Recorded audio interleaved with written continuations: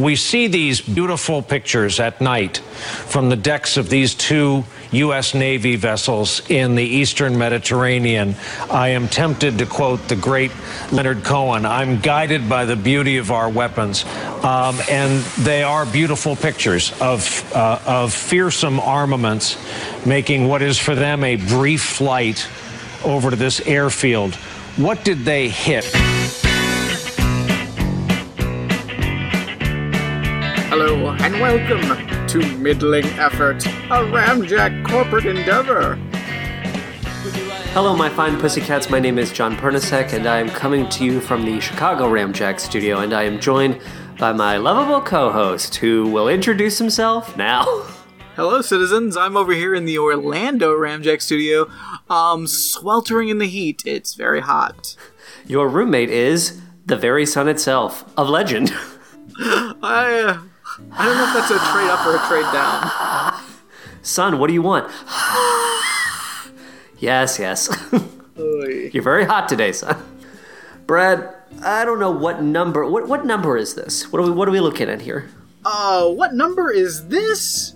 This episode I'm holding of the podcast? No, I'm holding up a number. What number is this? Oh, well, I think as everyone knows that's looking at their phones right now could easily tell you without much effort at all that this was, in fact... was, and is. These are all words we use. Can we see ourselves from the future? This is episode 311, obviously. 311, never forget. And we have a lot in store for you when it comes to episode 311. Will we be talking about Riverdale? Yes. Please stop yelling. Will we be giving advice? Yes. Honestly, take it down a notch. You're a little intense right now. The way that you're just, I don't know where you are, if you're on the treadmill, if you're at work, at your desk, maybe on a train or a bus, in your car, but you're getting a little freaky for me, so maybe just calm down. Your level of rage isn't healthy for you or anyone around you. You need to, I mean, I know we're not all professional actors and singers, but you need to protect that instrument. You're gonna rip something in that throat. So yes, we're going to be talking about Riverdale, we're going to be giving some advice, and there's a lot more in store. Surprises. Look, I'm not a one-trick pony. I'm not just bringing the ethicist to the table this time around. I have other things. You believe me, right, Brad? Sure scrambles to find other things for Jonathan. Oh, other words to use that would describe me positively? You say one nice thing about me. Huh? What? You say... I've suddenly become aged. Let's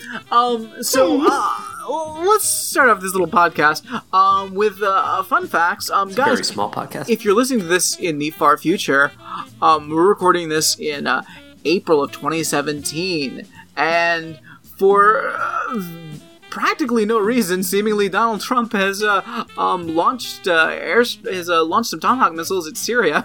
So cool. I mean, if you wanted to make the ghastly mistake of tripping headfirst into the morass that is Twitter, I'm sure you could find many arguments for and against it. Because everybody on my timeline at least had a little nugget of wisdom to throw out. I think this. I think that. Okay, well, first of all, I don't want Trump in office, but I certainly wouldn't want any of the people I follow on Twitter in office either. So maybe let's all just calm down. Most of the people I follow are 20-something gay men, and I just want to say to them, let's fucking pull back on those reins, gentlemen. Because I don't think you have the the credits to really make these decisions either. I will say, there's no good explanation of this. I don't know what's going on in his head. I don't know. I'm not, at this point, I don't see him. Some would say he's like this devious manipulator, this truly masterful puppet fucking demon. And it's just like, no, he's just going on instinct. He's a fucking moron. He's easily influenced. So whoever whispered in his ear 20 minutes before that decision affected that decision. Yeah. Like, you know what you should do? You should do this. Oh, okay, yeah, I'll do that. Perfect. But, like, the question is like, because it's just so fucking weird. Because there's one option that this is like a whole thing to show that he's tough on Russia. Which a lot of people have said now. Which he is seems very very possible. presidential. Yeah. Now that he's done this, now that he's shown his military hand and killed people, that makes you a president Fucking in some CNN minds. Yeah, and fucking Brian Williams talking about how beautiful the missiles were. Like, What? Ugh. oh god, yeah, he was in a whole thing like, oh, it was so beautiful seeing them, like just talking about the imagery of the fucking death machines going into the sky. Rub one out, you disgusting freak. Yeah, it was fucked up as hell. So I mean, so that's a strong possibility. Like it's just to like prove, because he also, of course, he had to call Russia and tell them, hey, by the way, we're going to attack Syria, your ally. And they don't seem. I mean, if they got that call, they don't seem to be acting like it. The press release statement, at least from Putin, seemed pretty fucking irritated. Well, to say the very least. And if it is all show just to prove that he's tough against Russia when he's obviously not, then that makes sense. Because, I mean, and also the whole fact that they didn't attack the airstrip, like, it doesn't make sense. Like, So wait, so the actual specifics of the attack, why?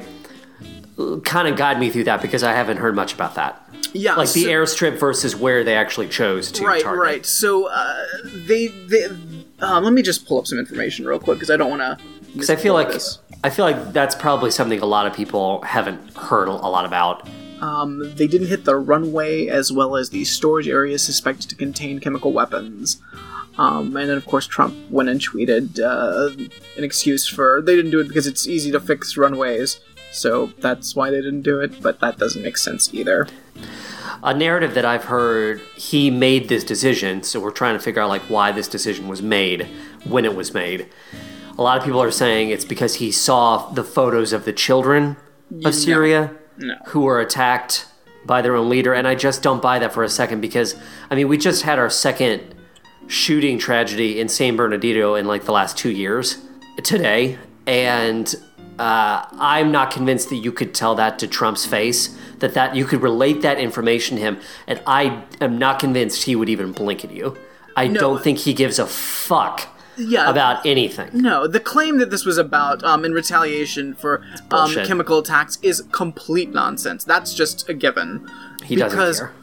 Supposedly, and again, there's every chance that the chemical attack wasn't from Syria. Like, it's a possibility. Like, I'm not ruling it out.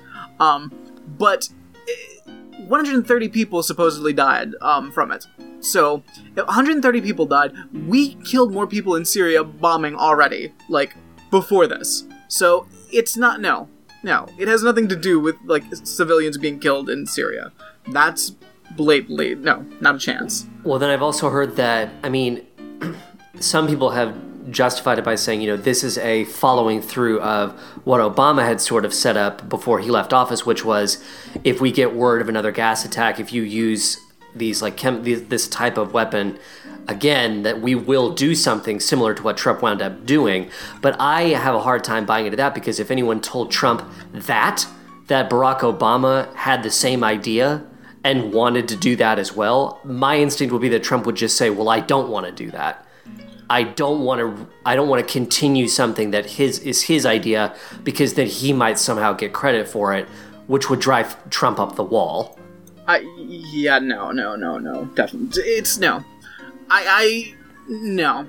Maybe they didn't tell him. Maybe the people who still thought it was a good idea just were like, well, don't mention Obama in the room when we bring up this concept to him, because if you bring up Obama's name, it's just going to be a disaster, and he's not going to want to do it. I don't think him wanting to do what Obama wouldn't do isn't enough. Like, no, but I'm saying it's him doing what Obama wanted to do. No, because that's not what happened either. Because Obama said that he said that he would attack, he would launch a strike if Syria did chemical weapons, and they did, and then he didn't attack. Oh, okay. That was when he was still in office. There was another like similar attack within the country. Yeah, in 2013, I think. There was two, and again, those are both questionable as well. I know Seymour Hersh wrote that thought that there was a chance that those didn't actually happen either. Well, this makes sense, though, because the statement about the missile attack had that really nasty comment about the weakness of the past administration. Yeah. And how they were doing what the past administration couldn't do. Yeah. So that makes more sense to me. Like, that's Trump, like, getting his cock out and basically saying, like, I did what the other guy couldn't do. I pulled the trigger. Yeah, but that's a very generous But it sounds more like him. It sounds more like him than I was affected by the photos of children. Oh yeah, that's definitely not the case. Like we've killed more people in the past month in Syria with our bombing, with our drone strikes than this chemical attack would have. So I don't certainly know why, not about. I don't know what chemicals are more important than bombs. So because of rules of warfare, the lines that we draw arbitrarily. I mean, the other thing is this. Syria doing a chemical attack on their own people right now doesn't make sense because they're winning their war right now. The civil war within the country. Yeah, they're winning. Why would they do this in that scenario? Why would who do what? Why would Assad? Mm-hmm. Why would he conduct a chemical attack, a very small chemical attack on his own people that would obviously provoke international outrage when he's winning? I mean, at the end of the day, all cards on the table, I don't know nearly enough about, like, the ins and outs and the push and pull of that country, of, like, you know, the forces sort of coming up against each other. Sure. So I can't really speak on that, to be totally honest. When just a little background, because what's basically going on is Qatar and Saudi Arabia want to build an oil pipeline. Russia is against it, because Russia supplies a lot of oil to Europe. So they've allied with Syria to against Qatar and Saudi Arabia, and of course the US is a major supporter of Saudi Arabia in everything they do, including constant murder of civilians in Yemen with the cluster bombs that we build in Rhode Island and give to them. So this is all about oil, again. It doesn't make any fucking sense. Like, it doesn't make sense in so many ways. Because there's a question, is this another fucking fake lead-in to an Iraq situation? I feel like that's one possibility. I feel like the more likely possibility is Trump's trying to prove that he's not too close to Russia, even though he clearly is. So he did a really, like, fake bullshit attack on Syria. Yeah, this might have been a one-off at the end of the day. I mean, that's the best case scenario. That, like, this is all just, like, a show so that people will stop saying that Trump is so tied to Russia. I mean, it's very easy for me to say, let's hope that it's a one-off, as if there is never 1,000 ripple effects. Like, there aren't 100 dominoes that fall as a result of this one attack. The people that turn against us, the people that are, like, soured even more against us. Like, when you do that... Because Chris and I were talking about this whole situation and how any one of us, like, sitting in the position of power that Trump is in, like, how do you even make the decision to do what he did? And I just said, I can't condone doing that, because I refuse to believe that there isn't some other solution rooted in, I mean, people see the word diplomacy as weak and they see it as like just this sort of impotent, fallible word, but I can't stand the idea of, like, killing even more people just as a show of, because I want to talk to one person. Yeah. Or two people. Because I want to talk to two people and they're not coming to the table, I'm going to blow the living skulls out of hundreds, if not thousands. But that's not even the scenario. I know, but, like we're throwing out all these different options. So in this scenario that you just mentioned, when he's trying to show strength against a couple of leaders... Well, just to show that he's not... it's just a fake scenario to prove that he's not afraid of Russia. Because, you know, there's so much scandal about his connections to Russia. Because he obviously has connections to Russia. Yeah, I mean, it's a variation on that same thing, though, where it's just like, you either want to talk to somebody, you want to distance yourself, you want to align yourself, and it all comes down to just bombs and fucking, like, blowing the hell out of people. And I'm not... As many people have pointed out on Twitter,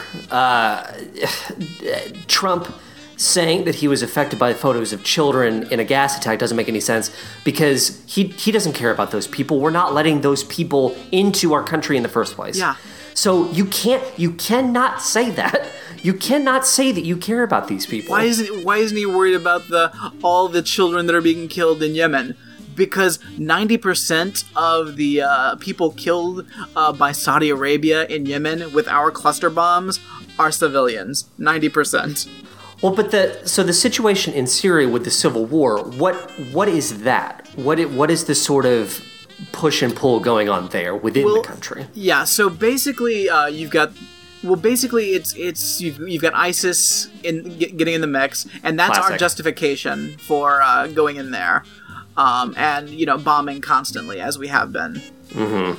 And then the actual civil war itself, is that just different factions of like? Yeah. But the leader of that country, whose name is, please remind me, Assad. So is you're in your mind, he wouldn't order these attacks on his own people because presumably he's already winning. Yeah, he's current, like in 2013 when the last chemical attacks that were also questioned. Like he was not in a good place then. Like he was like it's more viable then. It doesn't make sense now. Yeah, unless you're trying to I don't know, stamp out whatever remaining vestiges of who you think is against you or something like that. I mean, I don't want to get too far down conspiracy theory times, but it's everything about this is sketch. On every side, it's sketch. But the only thing to remember is that it's all about an oil pipeline that Qatar and Saudi Arabia want to build, surprise. And Russia doesn't want them to build because Russia wants to keep giving oil to Europe because that's how it makes money. That's all this is about. I mean, it's the attack apparently will do. It's done some good for Trump himself if random people, including his supporters, think he's more presidential now, and it's even more reason for hyper conservatives to stand alongside him because he blew a bunch of fucking brown people out of the fucking dirt. And I don't know if I'm sure in his mind it really is. I think I think the best theory we've thrown out is that it makes him look stronger. Yeah, and I think that's the best case scenario, because that's the scenario that doesn't lead us into World War III. Which, there's a reason why I was going to say this too, a lot of people kind of pursue false flag scenarios, and I think that's because there is that natural suspicion of our government's motives and our politicians' motives.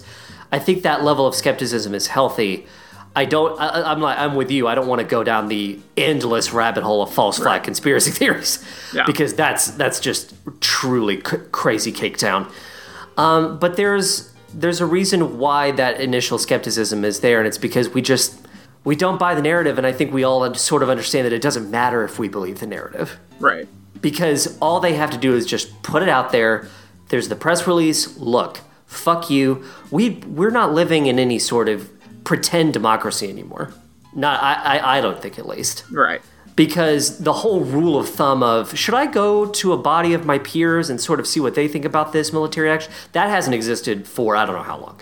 Yeah. That basically, when people are surprised by that, I want to tell them that they're full of shit. Yeah. I'm shocked. You're not shocked. You got to be kidding yourself. I mean, this is we do whatever we want now. This is a further escalation of illegal war, though.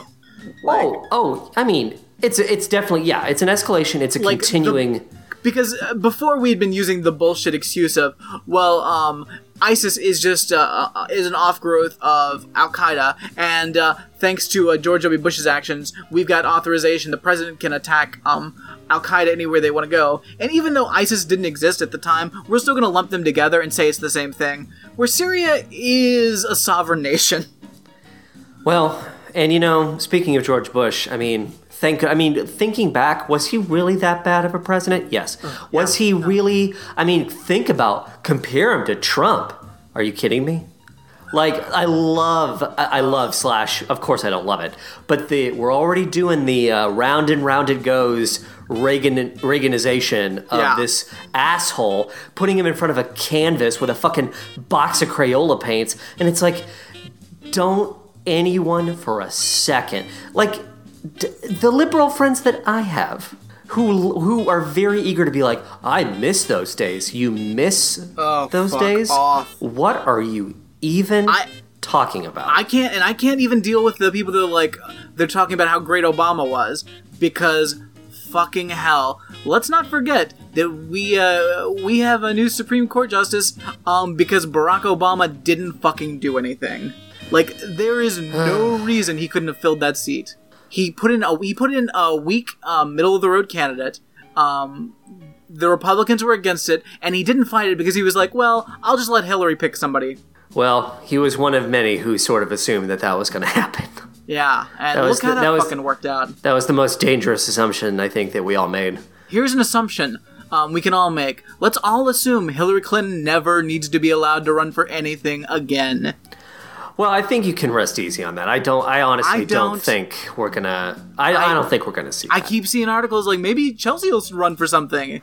Well, but you have to give. I'm not saying give the media slack, but like that's the media just doing its thing, and I think that is just complete noise. I hope so. We have a long way to go before we get to 2020. I have very little faith in the Democratic Party at this point. Like, I mean, I do. I'm honestly right there with you. I think the last little bit of confidence I had in what we could do sort of went away. Yeah. And I even get bummed out when, honestly, and I know you love Elizabeth Warren and I do too, and I think she's great. But I get bummed out even seeing her Twitter feed lately. Yeah. Because she says she's playing her role. Yeah. And everybody who's trying to like stand out as a progressive figure, even they are only limited to what they can do in their role. And it's they go to Twitter and they say what everybody expects them to say, and I agree with it, but she is like the rest of us. She can only do so much, and we're basically sort of at the mercy of who's at the head of the carriage right now. Yeah. And we just gotta pray that we don't get thrown off a goddamn cliff. I desperately hoping. What is the situation where like do you think that there's any plausible situation where we could go into a straight up just war with Russia because of something as a domino effect of this? I only after Trump's impeached, because like a lot of because especially on Twitter, seeing friends of ours that are of the liberal persuasion, there's a lot of fucking conspiracy Russia nonsense going on, and everybody thinks everything's tied to Russia, and that Russia stole the election and Russia hacked the election. Which is nonsense. And I understand where that's coming from, too, because people are desperate for that silver bullet that's going to take him down. And I get that, but it's stupid. It's stupid because there's definitely a real Russia issue, but it's not the way people keep talking about hacking elections and all this nonsense. From what I've gleaned, this is what I think is going on. Of course, Trump is a failed businessman that couldn't get a loan in the United States. He went to Russia and he got money from Russia. It's that simple. He got a lot of money for his friends and a lot of jobs for his friends. And I think. And he's had Russian actors in his administration, people that are sympathetic to Russia. He's made sketchy business deals with Russia, and probably enough to impeach him if we could get all the information. He's also a disloyal, stupid fuck. Yeah, and that's why he's now trying to act like he's not connected with Russia, and as a result, it's like you're going to piss off your fucking buddy over there, and it's not going to be great for you in the long run. Well, I think he kind of has to, because clearly Russia didn't think he would win. Sure. I think their goal was just to hurt Hillary Clinton so she would be a less powerful president.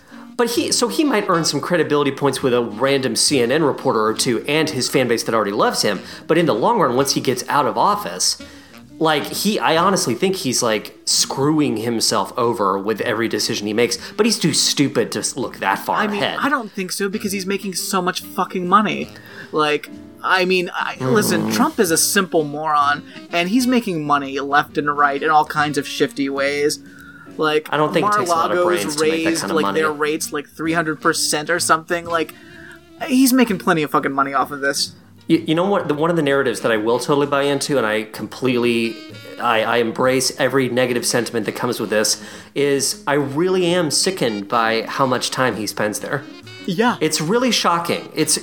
Even in this day and age where I should feel numb, I am shocked by the level of apathy that he is displaying in this position by Absolutely. going there all the time. And it was one of his major criticisms of Obama. Yeah, of course. And along with all of the people who love Trump now. It's just, back when Barack Obama couldn't fucking dip his foot in a fucking wave without everybody just calling him out as just being like a lazy asshole. It really, I mean, the human race has no end in sight for its capacity to just become even more gross and indecent and uncaring. I mean, have you heard about the Chechnyan homosexual concentration camp? Yeah, I saw that today. I think it might have been because I put it on Facebook and Twitter. It's one of the most horrifying things I've heard in a very long time. Yeah. I mean, this is just straight up, I think over 100 people have been taken to this place where you either, I believe the options are you leave the country or we will beat you to death. And one of the top aides for the president of Chechnya has basically said flat out, I don't even know what you're talking about because gay people do not exist in our country.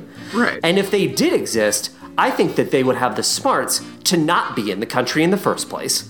Yeah, Russia's a fucking nightmare. Oh my god.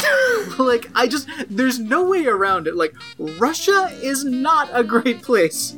As we talk about Riverdale later and like give goofy advice later, just keep in the back of your mind that there is a real concentration camp on this earth of ours, since the first one since World War II, that is just meant to kill gay people. Just remember that. Yeah. Remind yourself. Also, remember, in Rhode Island, we're building cluster bombs that are being used against civilians in Yemen. Oh my god. We're building them and giving them to our allies, Saudi Arabia. But it's jobs, right? Those aren't made by robots? Oh, those are jobs. Those are American jobs working for the Saudi Arabians. By the way, who were the attackers on 9/11? Saudi Arabians. Never forget. Nothing we do makes sense. Nothing we do makes sense, and that's why we move on to other topics, so we don't have to think about them all the time. Well, we talked about those topics, but what I really want to talk about is some news. Is that spelled that was a cute, fluffy N-E-W-S? segment. Yeah, some news. Guys, is Alex back on the podcast this week? You haven't heard him yet. He's not here. That would be very strange if Alex was here. Just being real quiet. Shh, baby's sleeping. Little baby. But Alex did text me some news items. Links or like sort of a rundown? Some links. Okay. So I've got an Alex news item in quotes. Now, I think this is, at the end of the day, even if it is fluff, it is news. Well, I think I might take a step out of the goofing on Alex narrative for a second to say, news is news, even if it's dumb. well, knowledge is power, Brad. Knowledge is power. Well, then let's talk about some emojis. What? No. Chinese people mean something very different when they send you a smiley emoji. What in the world do they mean? Well, I'll give you an emoji. I'm gonna make this into a little bit of a game. Ooh. Wait, I have to like interpret what they mean in the Chinese culture? Yes. Okay. So, here's a quick one. Smiley face. Smiley face, so in America that just sort of means, it sort of evokes a general happiness. Yeah, I'm delighted by what you've said to me or how I feel about you. Fine. Yeah. In China, let's say that it means I'm like being sneaky, like I'm being like fun sneaky, I've got a secret or something. It means a despising, a mocking, and even obnoxious attitude. That the person using it is trying to display. Yes. Like, kind of like, I hate you, basically. There's a little background here. The upper muscle movements here could explain why the face is considered less friendly and more hostile. If you take a closer look at the eyes... That doesn't explain anything. The muscle near the eye corner does not move. What? Which is a sign of suppressing a smile. Oh, we're talking about the muscles of the emoji meat? Yeah. The emoji's yellow muscle meat? Disgusting. Yeah. Listen, it means a despising, mocking, obnoxious attitude, alright? So, Fine. What about this one? You got the first one wrong. I'm sorry. I'm Second, not. Smiley face waving a hand. Well, if smiley face on its own basically meant fuck you. I can only assume that when you put a waving hand next to it, it just means, I hope I never see you again. Rot in fucking hell. Oh, okay. It means I despise you and I really don't want to talk with you. Please go away. Wow, the shady shade that's getting thrown around. Hi, yes, I see you. Don't fucking talk to me. What about smiling new moon face? Ooh, that creepy moon. Okay, I do have that image in my mind. I wonder if that creepy moon's going to be in the Emoji Movie. It'll be voiced by a really creepy actor. I don't know. Clint Howard. Nice. I believe that the smiling half moon means... I mean, at this point, I just assume that they're all negative. So this is going to be something along the lines of, look, I need to get to bed. You need to shut the fuck up. It means sneaky, creepy, or I despise you. Jesus Christ. I love that the creepy moon does mean creepy. Yeah. Yeah, I think, but that's kind of like what it's used in an ironic way over here, too. I think I see a lot of that on Tumblr. Like, the use of the half moon, or the creepy smiling moon, is supposed to be like a pervert, basically. Because he's got, like, little chubby cheeks and his eyes are really big. What about the picking nose emoji? There's a picking... I have not seen the picking the nose emoji in a long time, if I have at all. It's not pleasant. I have to assume that's a commentary on the person it's being sent to, so I think it's just a matter of... First of all, I'm going to throw this in there. I despise you. Yes. Okay. Got it. Which of these mean that I like you or I love you? A beautiful red heart means that I'm going to murder you. So I also assume that the picking the nose means you're disgusting.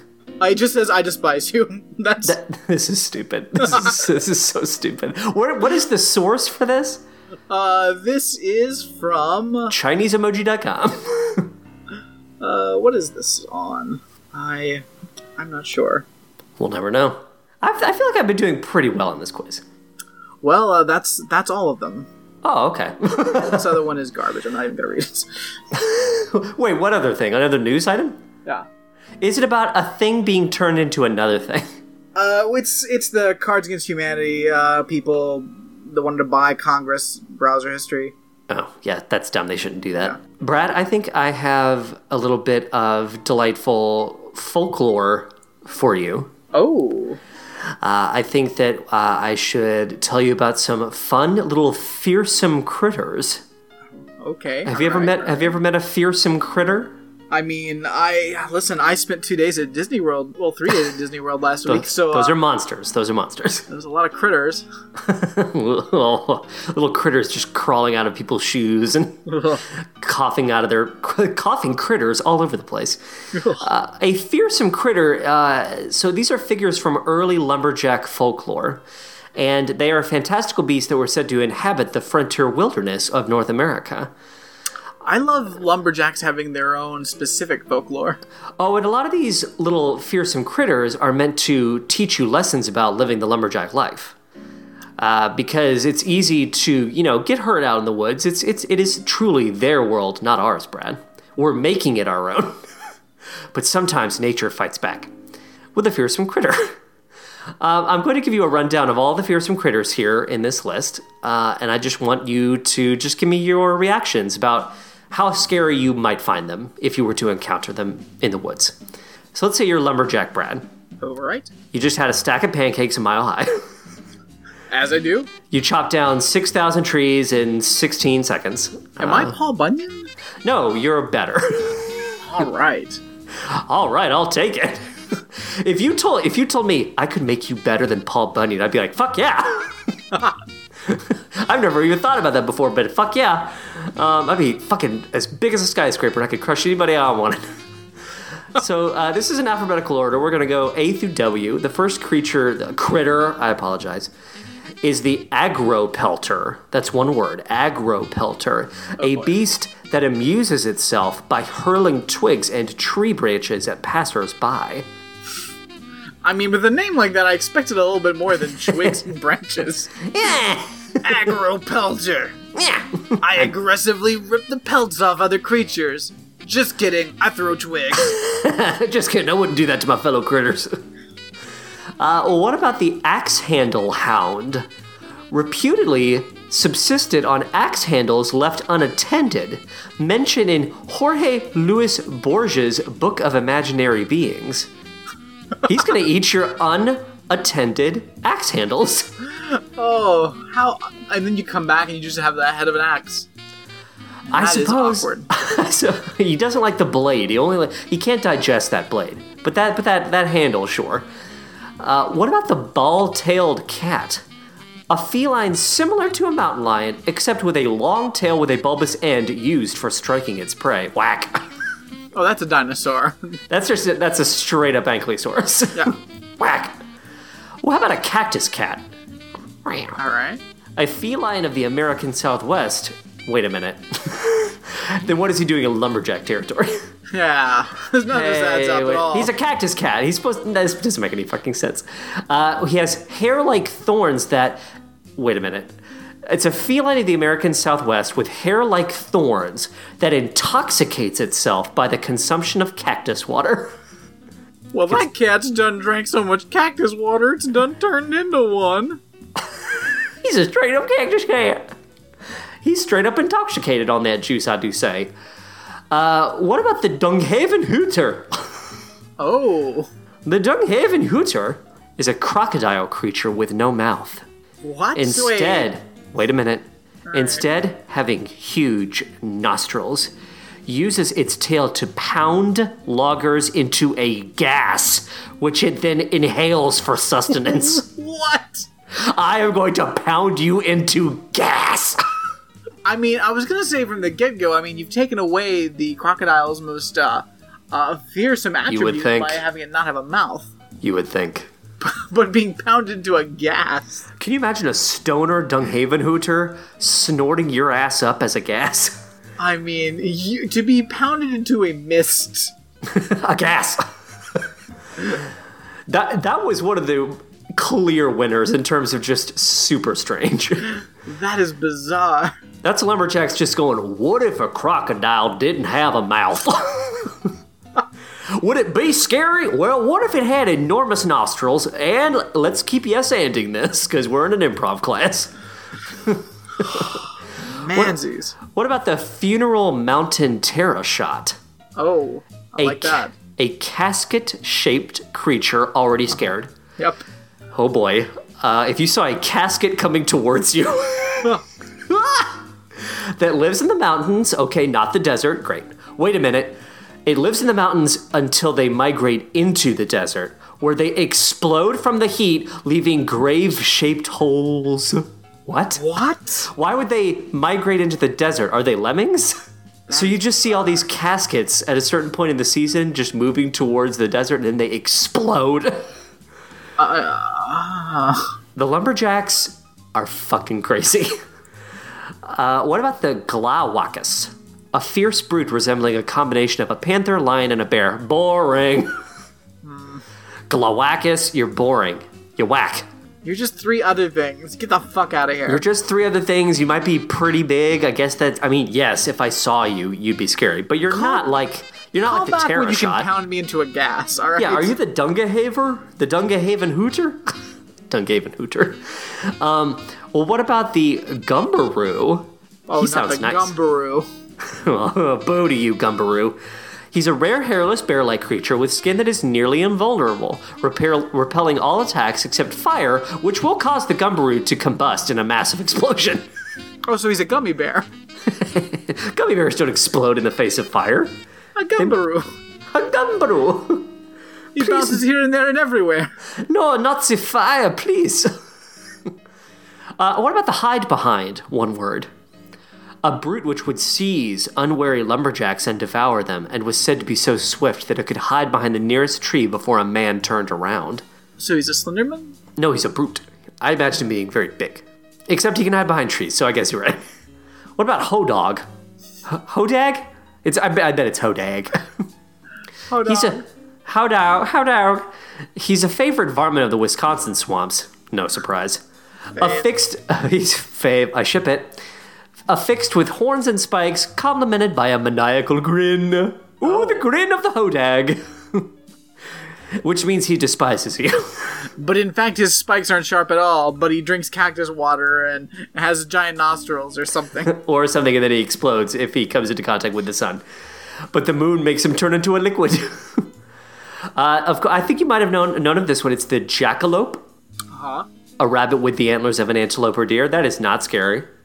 I'm not scared by you, jackalope. The Jersey Devil. Have you heard of the Jersey Devil? I've seen the X-Files episode. It's There you a go. sexy lady. Nope, it's a predatory creature said to terrorize livestock in the pines of southern New Jersey, often described as winged and bipedal, and sometimes connected to witchcraft and devil worship. No, it's a sexy lady. It's a sexy lady with great boobs. I got a couple more here for you. Rumtafusel. Creature camouflage. Rum-tum-tugger? No, Rumtafusel. Oh. He's not a scurrilous cat. He's Rumtafuzzle. He's a rapping cat. When I go downtown, I don't clown around. That's what he said, right? Cats. When I go downtown, don't clown around. Rum-tum-tugger, bitch. I'm talking, bitch. When I go downtown, I don't clown around. Ooh. All the boy cats want to fuck Rum-Tum-Tugger, and all the girl cats. Old, young, doesn't matter. The Rumtafusel is a creature camouflaged as a fur coat. When a passerby picks the coat up, ooh, a coat, it envelops and devours them. That's my favorite. My wife is gonna love that. No! I like that just because that's the price you have to pay for fucking wearing fur. Well, don't pick up Assholes. a coat that's just laying around. Don't want to wear a fur coat. What about the side hill gouger? Ooh. That sounds grisly. A beast. It says a beast legged for hillsides, having legs on one side taller than the other. Nice. It's a beast legged for hillsides, having legs on one side taller than the other, thus always traveling in a circular path. Well, that creature is dumb.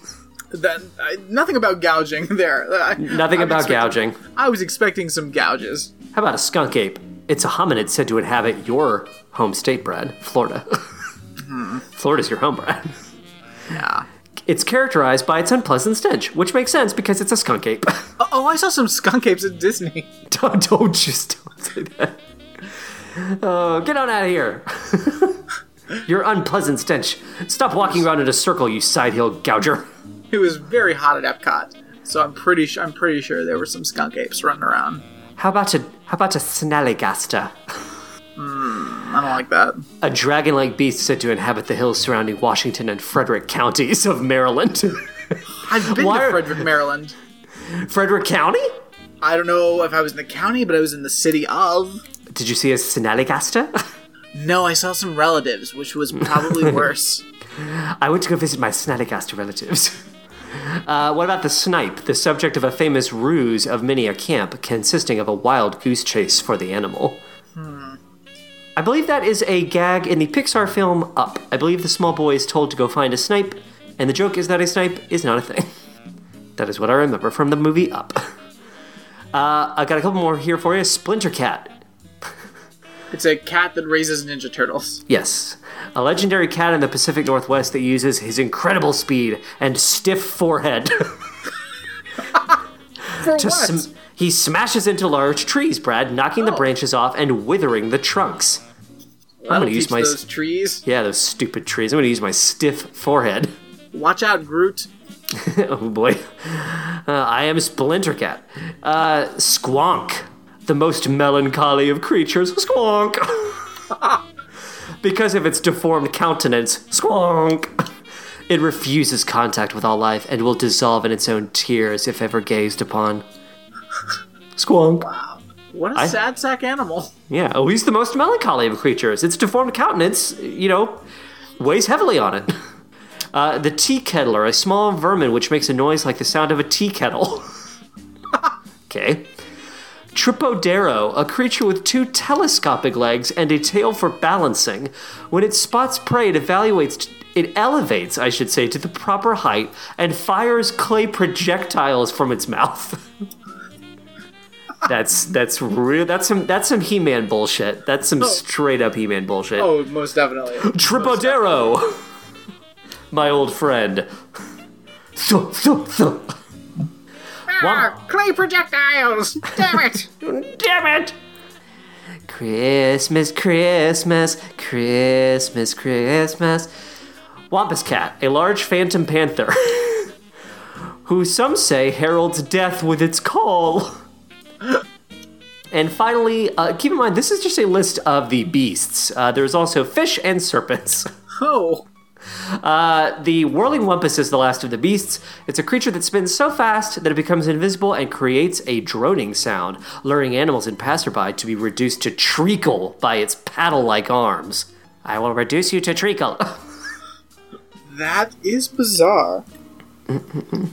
Lumberjacks, are you okay?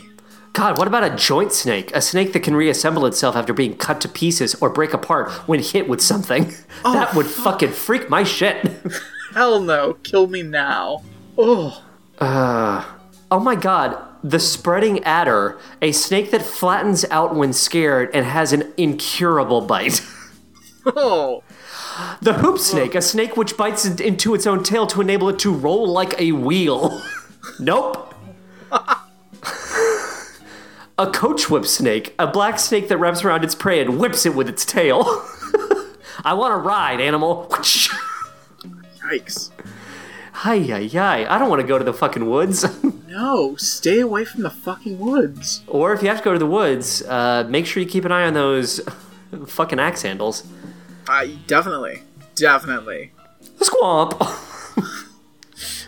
Don't look upon me or I will be reduced to my own tears. Squamp. Don't look at me. Don't call me names. Don't get your pleasure from my pain. Oh, but enjoy this nice fur coat. Oh, boy. Squamp. The squamp and the fur coat, they really do make a good pair. Oh, definitely. I've lost my coat. Will you go find it? Sure. Ah! Every time. Every goddamn time. Brad, I think people have waited long enough. I think it's time for us to quell their screamings and discuss a little show called Riverdale. Guys, listen, we got 2 episodes of Riverdale. Chapters 8 and 9? Yes. This show, I'm loving it. Question number 1, obviously, have we seen a hamburger yet? No hamburger. No, guys, I'm gonna launch that Kickstarter pretty soon. What is the Kickstarter? We're gonna raise $3 and buy a hamburger, and send it to the Riverdale. Do you think a Pop's chocolate hamburger is $3? I think we could buy a hamburger and get one to them for $3. We will buy a cheap McDonald's hamburger and put it on the set. Listen, that's all I'm asking for. Like, just a hamburger. Well, I mean, my big question for you coming into chapters 8 and 9. So we're deep into the show at this point. Oh yeah. This is not the early days of the show. So I think at this point, with what we know, my question for you is, Brad, if you had to pick one person who you think killed Jason Blossom, who at this point are you leaning towards? Because I want to see if you wind up being right. I mean, if we find out at the end of the season. Yeah, that's the thing. Like, I mean, they might drag this shit out for years. They definitely could. I mean, you don't want to end up in a Twin Peaks scenario. Mm-hmm. But no, I don't even know if they've made a decision themselves yet. Like, well, that's fair. But like, do you have any instincts on your end? I mean, things shift so much. I would guess. I honestly have no idea. Like, I'm just trying to and I got nothing. Here's the thing, Andy. The show has a lot of characters, a lot of possibilities when it comes to answering that question I just posed. Mm-hmm. I think at this point, I understand what I like about the show and what I don't like about the show. And there are a couple elements that I am no longer interested in, and I just don't care. What I want the show to start doing more of is just be about the kids.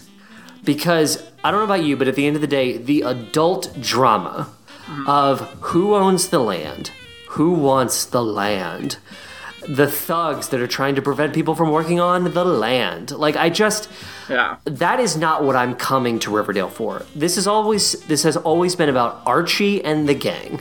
Uh-huh. In the comics, Archie's parents and everybody's, adult relatives, they didn't play huge parts in the stories. Right. They're supposed to sort of like be bemused by the children, their background. I mean, come on now. And at this point, if it winds up being one of the adults who kill Jason, that's very uninteresting to me. Yeah. I want it to be one of the kids.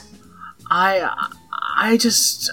thing is, the adult stuff, for the most part, I agree. Like, I just enough in the background to have things happening, but no more. Yeah, it's too foreground. It's too complicated. Yeah, it's way too complicated. And in that line, I would, if I had to pick somebody that I would like to have killed that we've met, I would say Betty's father.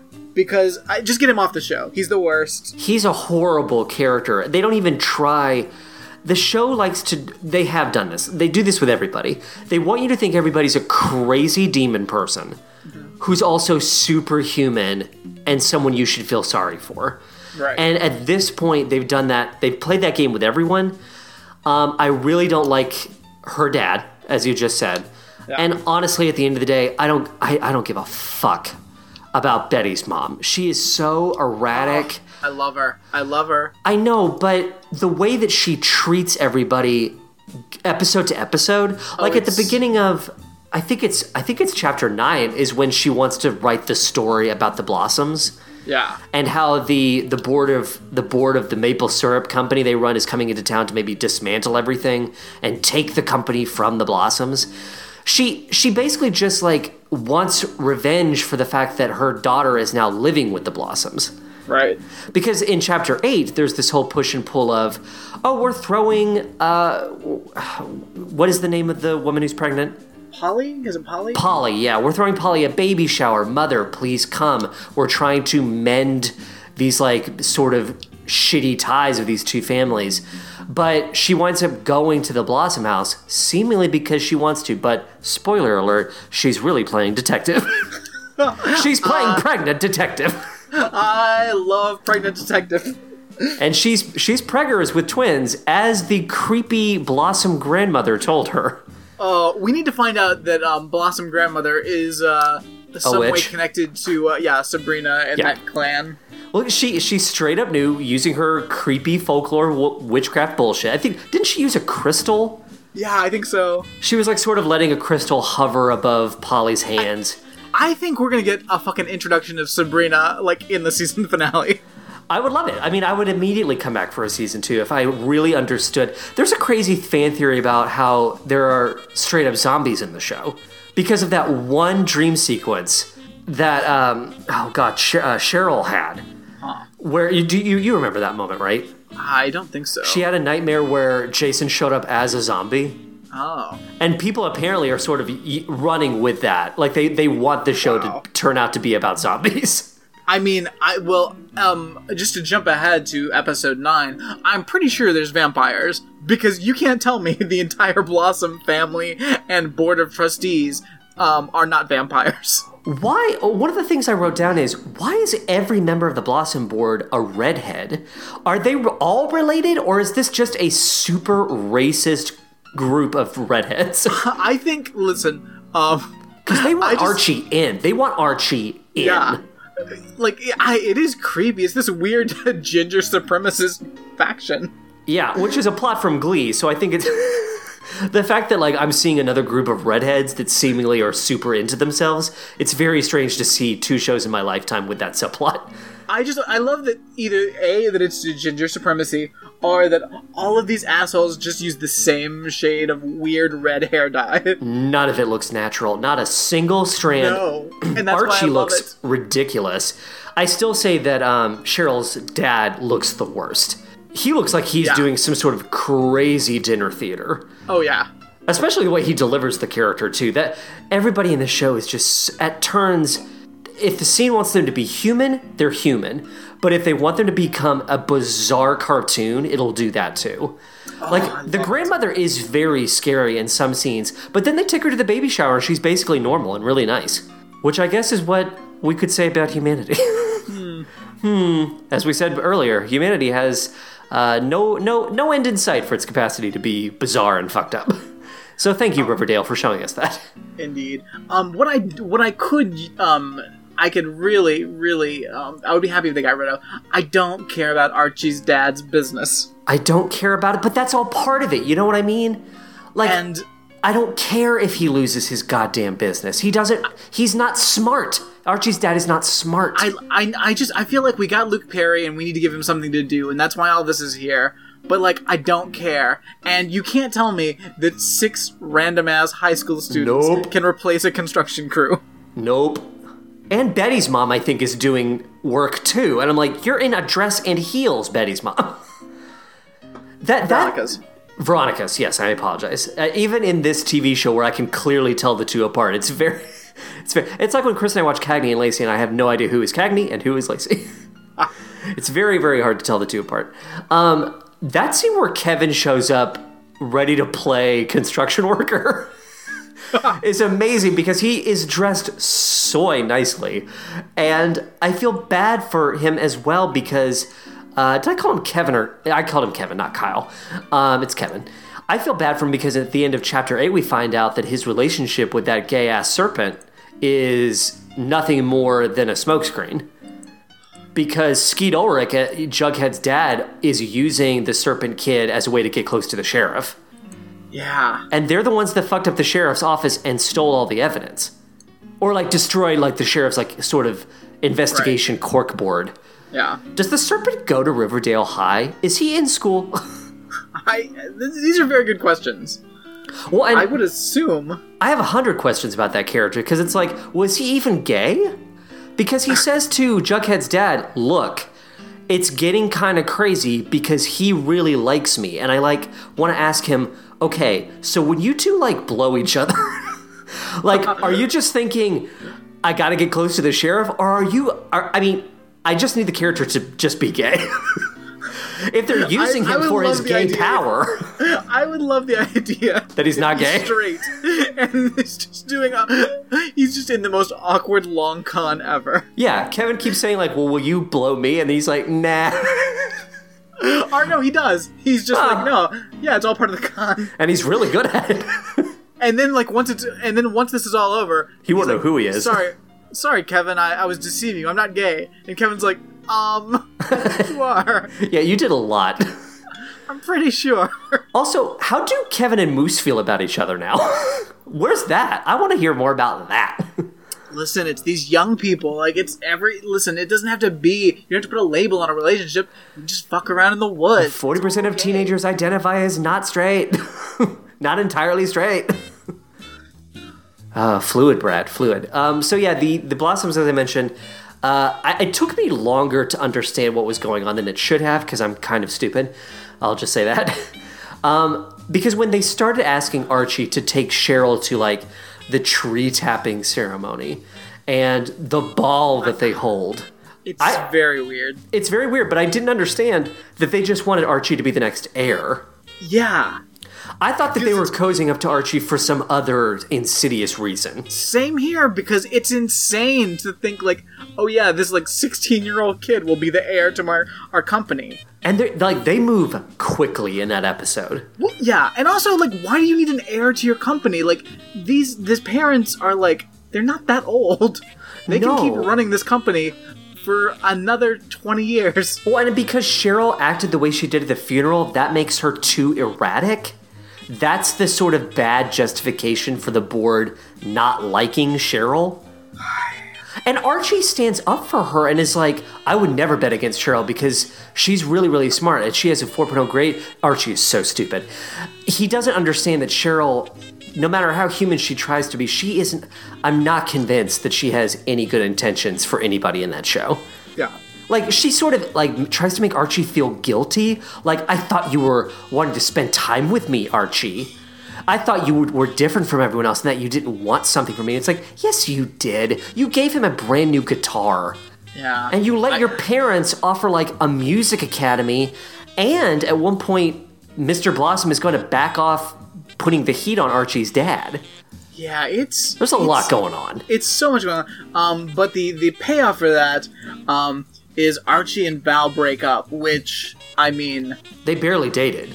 They barely dated, but I mean, Archie, like, you lost the academy, you lost your dad, but you lost Val. Archie deserves it. Archie's an idiot. Oh, that you've really fucked up, because Val is the best. The writing's not consistent for Archie. He really does come off like a fucking simpleton, because in Chapter 8, he gets really pissed off about the fact that the Blossoms are seemingly preventing his father from starting construction, because he thinks that the Blossoms might have sent the thugs that beat up Moose. Yeah. So in the next episode, he is completely fine cozying up to them. Like, oh, they're going to get me into a music academy. They're going to help me open doors. Fuck you. Are you an idiot? But I mean, I just don't understand, like, play along. This is what I never understand. You're okay going along with it for a while because you're going to get all this stuff out of it. But, like, so... They can't make you do anything at the end of the day. They can't make you marry Cheryl. No. You're 16. Unless they frame you for murder. I mean, go to the music academy. Like, it's over the summer. Like, just... Your dad's business is going to be fine if he can make it through this contract. So play along for 3 months. Remember when Archie got that sweet meeting with that songwriter, and then the songwriter told him his song stunk? Yes. He was like, do you not have sheet music? And Archie was like, no. He's like, well, go the fuck home and write down your fucking songs. And then he gives him the songs, and he's like, these songs suck. You are not good at this, and I refuse to work with you. Which, good for him. Which, good for him, but also, like, what do you expect for a 16-year-old kid that's just found out he likes music? Yeah, it's like that guy only wants geniuses walking through his door. And like, if you want geniuses, why would they want to work with you in the first place? Yeah, it's like, you need to, like, go in at the right level. Like, I don't understand what you're doing. Remember when Archie was fucking his teacher?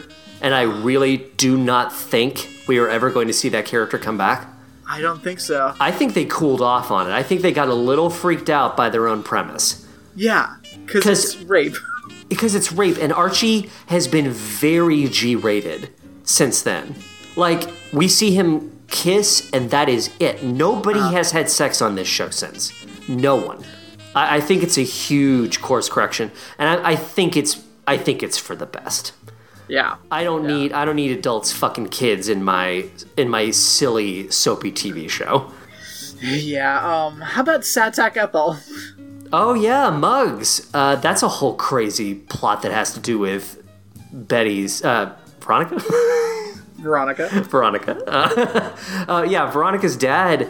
One of the investors that sort of lost everything as a result of her dad being a criminal was Ethel's dad.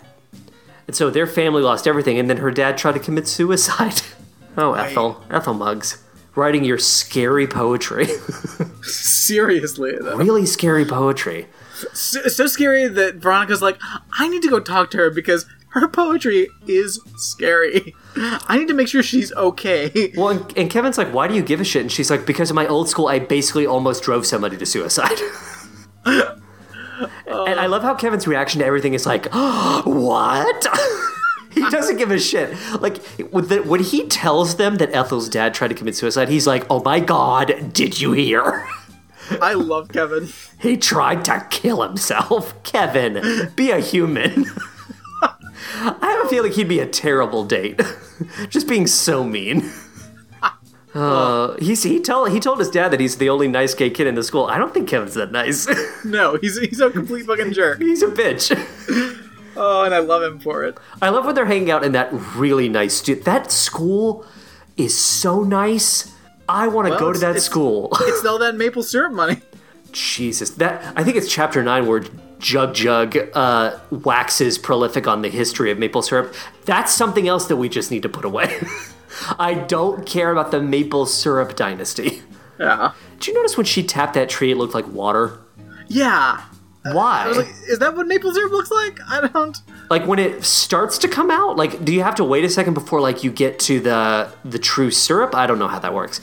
I was genuinely thinking blood was going to come out of the tree. That's exactly what I was about to say. I was like, these fucking vampires. These fucking vampires, they put bodies in the trunks. Well, I thought it was, yeah, I mean, beyond that, I thought it was going to go wrong. It's Archie's mother dead in a tree. I thought when are we going to get Molly Ringwald? That's a good question. I mean, people keep saying that, like, she's on this goddamn show, but I'm surprised we haven't seen her yet. But I thought the tree tapping thing was going to go wrong. Like it looked like the syrup was drying out somehow, and I thought, like, oh, she's going to think that it's her fault. We just need more. I need a lot more of the Twin Peaks, like, cinematography stuff. I like the shot where Cheryl is marking out Archie and Polly's faces in that photo. Yes. Because she's, like, in moonlight in her creepy bed. I just need more of that. Because if we could get the balance right, then I think I would be more willing to put up with this sort of mundane bullshit about, like, land rights and all that stuff. Yeah. Get weirder. Why not? Just get fucking weirder. But don't have adults fuck kids. Agreed. The Blossom Taylor, that makes Archie this fucking badass suit. Oh, that's a great suit. I mean, it's kind of crazy that they're all dressed like warblers from the show Glee. They all look like they're in an a cappella group for high schoolers. But that is a great suit. I would love a bright red suit like that. Yeah. I would. It would be obnoxious as hell, but I would go to every wedding in that suit. Oh, of course. Like, oh, look, it's Jonathan. Hello.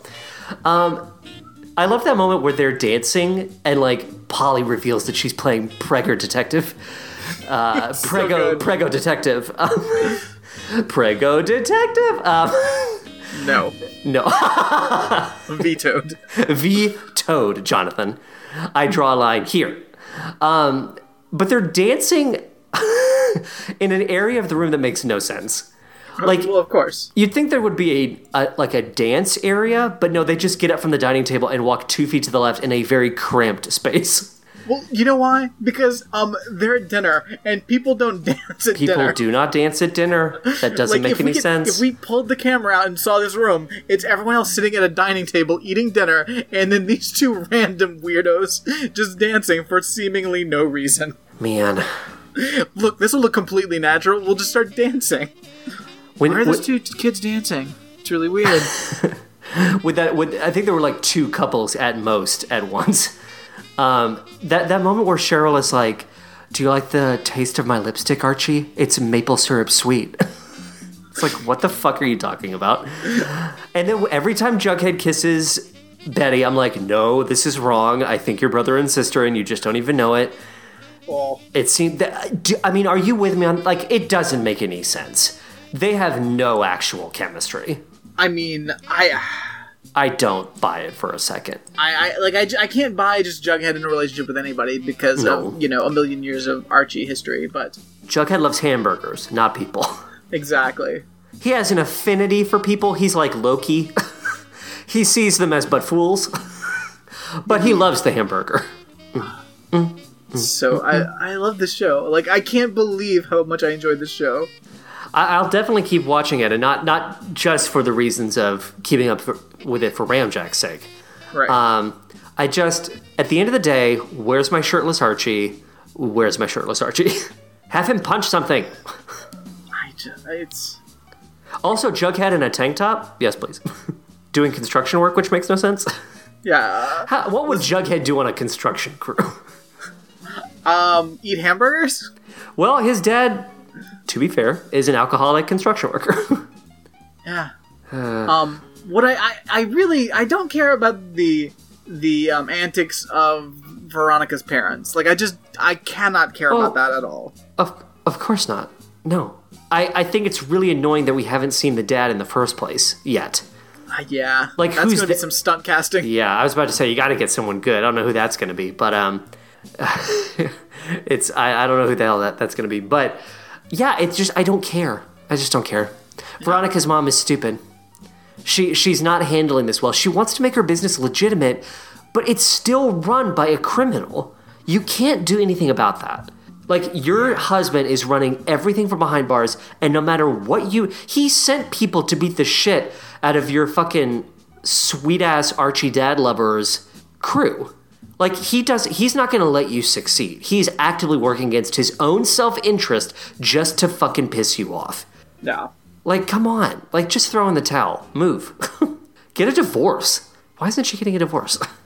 It's a damn good question. And Veronica is going to testify against him. She ripped those pearls off her neck. That was very upsetting for me. I'm like, Veronica has to wear pearls. Damn Nope, it. no more. No. Like, how will we know which one's Betty and which one's Veronica? Well, maybe the next episode she'll be wearing pearls, and she's like, I mean, I do like pearls. She just bought her own pair. I hope so. A pair of necklace pearls? I don't think that's a strand. Well, Brad, we've been talking about something that we enjoy for the most part, even though we have some issues with it. I think we might be able to flip the script and talk about something. At the end of the day, I don't have the strongest opinions because you've heard a lot more of this than I have. Yeah. But it's the NPR podcast S-Town, which is apparently known as Shittown, but I refuse to call it that because that's a terrible name. Well, the name of it is Shittown, though it's labeled everywhere S-Town. So, which pisses me the fuck off. like the act of censorship? Yes. Yeah, I mean, yeah. I fucking hate arbitrary language censorship, and either call it Shittown or call it S-Town. First of all, it's stupid to call it S-Town, because no one says S-Town. They say Shittown throughout the podcast, throughout the series, Yeah. when they're talking about the town. Be consistent. When he's introducing the podcast, he says, this is Shittown. So clearly they just censored it, which, find another title. Then you have to find another title. Did you listen to the entire first season of Serial? I never listened to Serial. Okay, so I did. I was on the cruise ship at the time. I went with it to the very end. It really was just a sack of wet farts at the end of it. There was no payoff, and I really learned my lessons. So with this, trumpeting itself as from the creators of Serial, blah, blah, blah, blah, blah, blah, blah. The creators of Serial and This American Life. Which I don't listen to either, so No. That's not something helpful for me. No, thank you.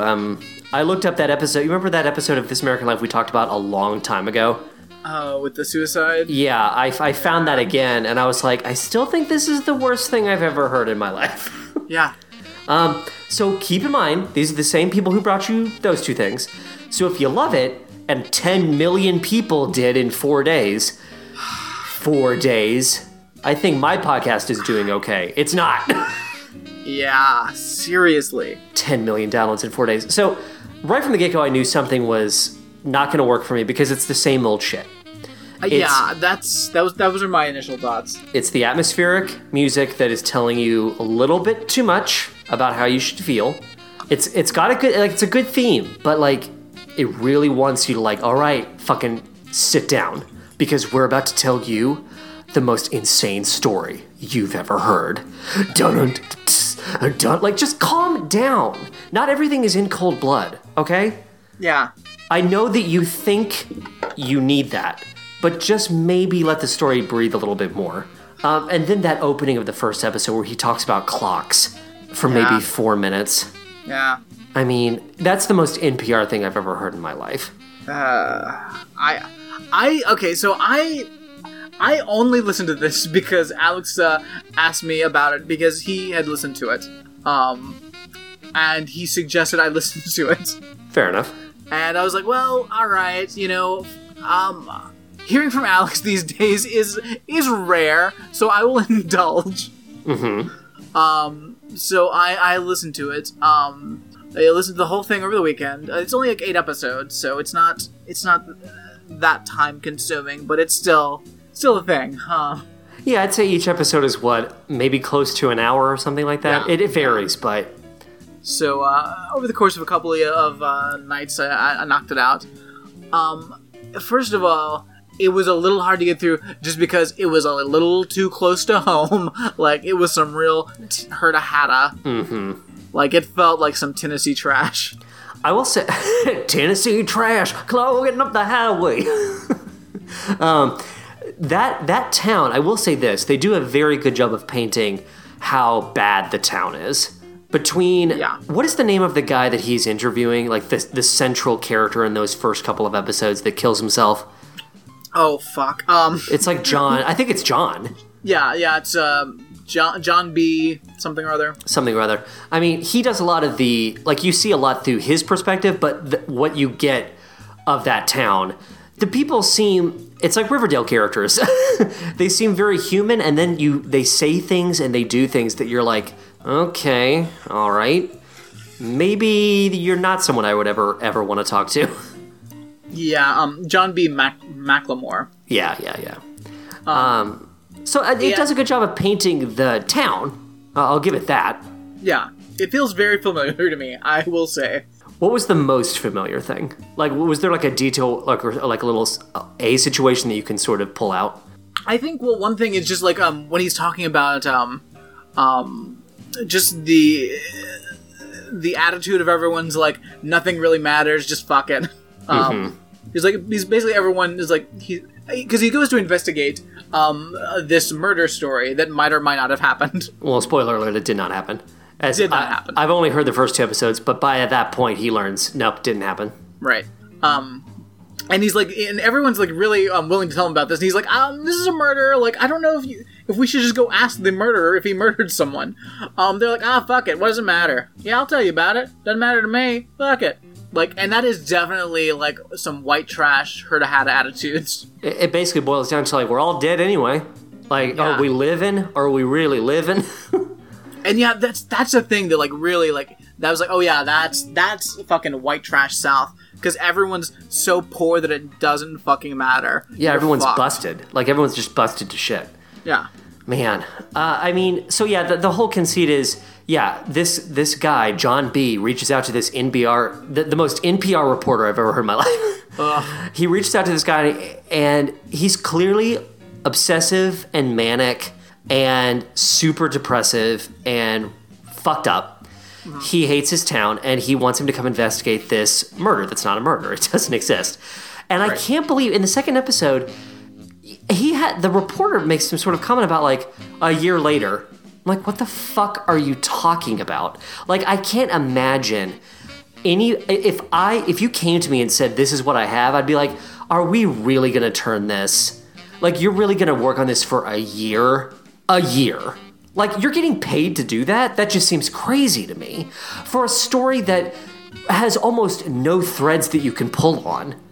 Yeah, well, it goes on to it more in later episodes. Just the fact that they stayed in touch. Yeah, but I don't know. Yeah. That's a lot of work for what, at that point, doesn't seem like it's going to turn into anything. And then I'm sure he crossed his heart and hoped to die and, like, thanked God on his knees that John B. died, because then that's a real story. Yeah. I hate that moment in episode 2 where he's like, little did I know that there would soon be a real murder. It's like, fuck you. So then basically the whole gist of the podcast from that point becomes this crazy, like, it's this whole thing about this guy possibly had like a lot of money that, because he was like a lunatic that didn't believe in banks. Right. So he supposedly got he supposedly has gold hidden in his property. So there's a mystery about that. Then there's the mystery of like who should inherit it, because you get the idea pretty early on that this guy's probably a closeted homosexual. Right. Who may or may I got the sense that he may or may not have feelings for that Tyler guy. Yeah. Who's sort of like his ward. Yeah, and so Tyler becomes a major player here. So basically, after John B. and guys, sorry, spoilers. I was about to say, S-Town. did we say spoiler alert? Spoiler alert. The S stands for spoiler. If you want to listen to 8 hours of S-Town, which that's your choice. I'm glad that you're actually telling me all this, so I don't have to like think about it. I really like. If you like Serial, if you like This American Life. It's an interesting character study, I think. That's what a lot of people use to justify it. At the end of the day, a lot of people are like, it's not really true crime. It's a character study. But it does the thing that This American Life always did that annoyed me. It's like, the reality of the situation is everything's really complicated. You think you know what's going on, but it's actually a lot more complex. What is truth? Which is such a dangerous idea. And I'm like, and that's my problem with this, is because overall, this just becomes, like, these shows are edited in such a way to lead you down a path, and then pull the rug out from under you and say, but there's also this angle to the story that I haven't told you about yet. And so it's shaping these characters, and then showing you the opposite side of them, and then, maybe, who knows what really happened. So it comes down to, so after he dies, there'd been a lot of talk that he wanted to leave things to Tyler, and Tyler had helped take care of his mother. Well, after he dies, these cousins from Florida come into town. The Blossoms. Pretty much. They take over the property. They lock Tyler out. They keep the mother away from Tyler. And then there's like a legal battle because Tyler's trying to get some of his belongings. But then we find out that Tyler's just kind of a sketchy asshole and stole a bunch of stuff from the property. And has been going there at night with like a metal detector to try to find gold. What the fuck? Good lord. And it's sketchy all over. Everyone's an asshole.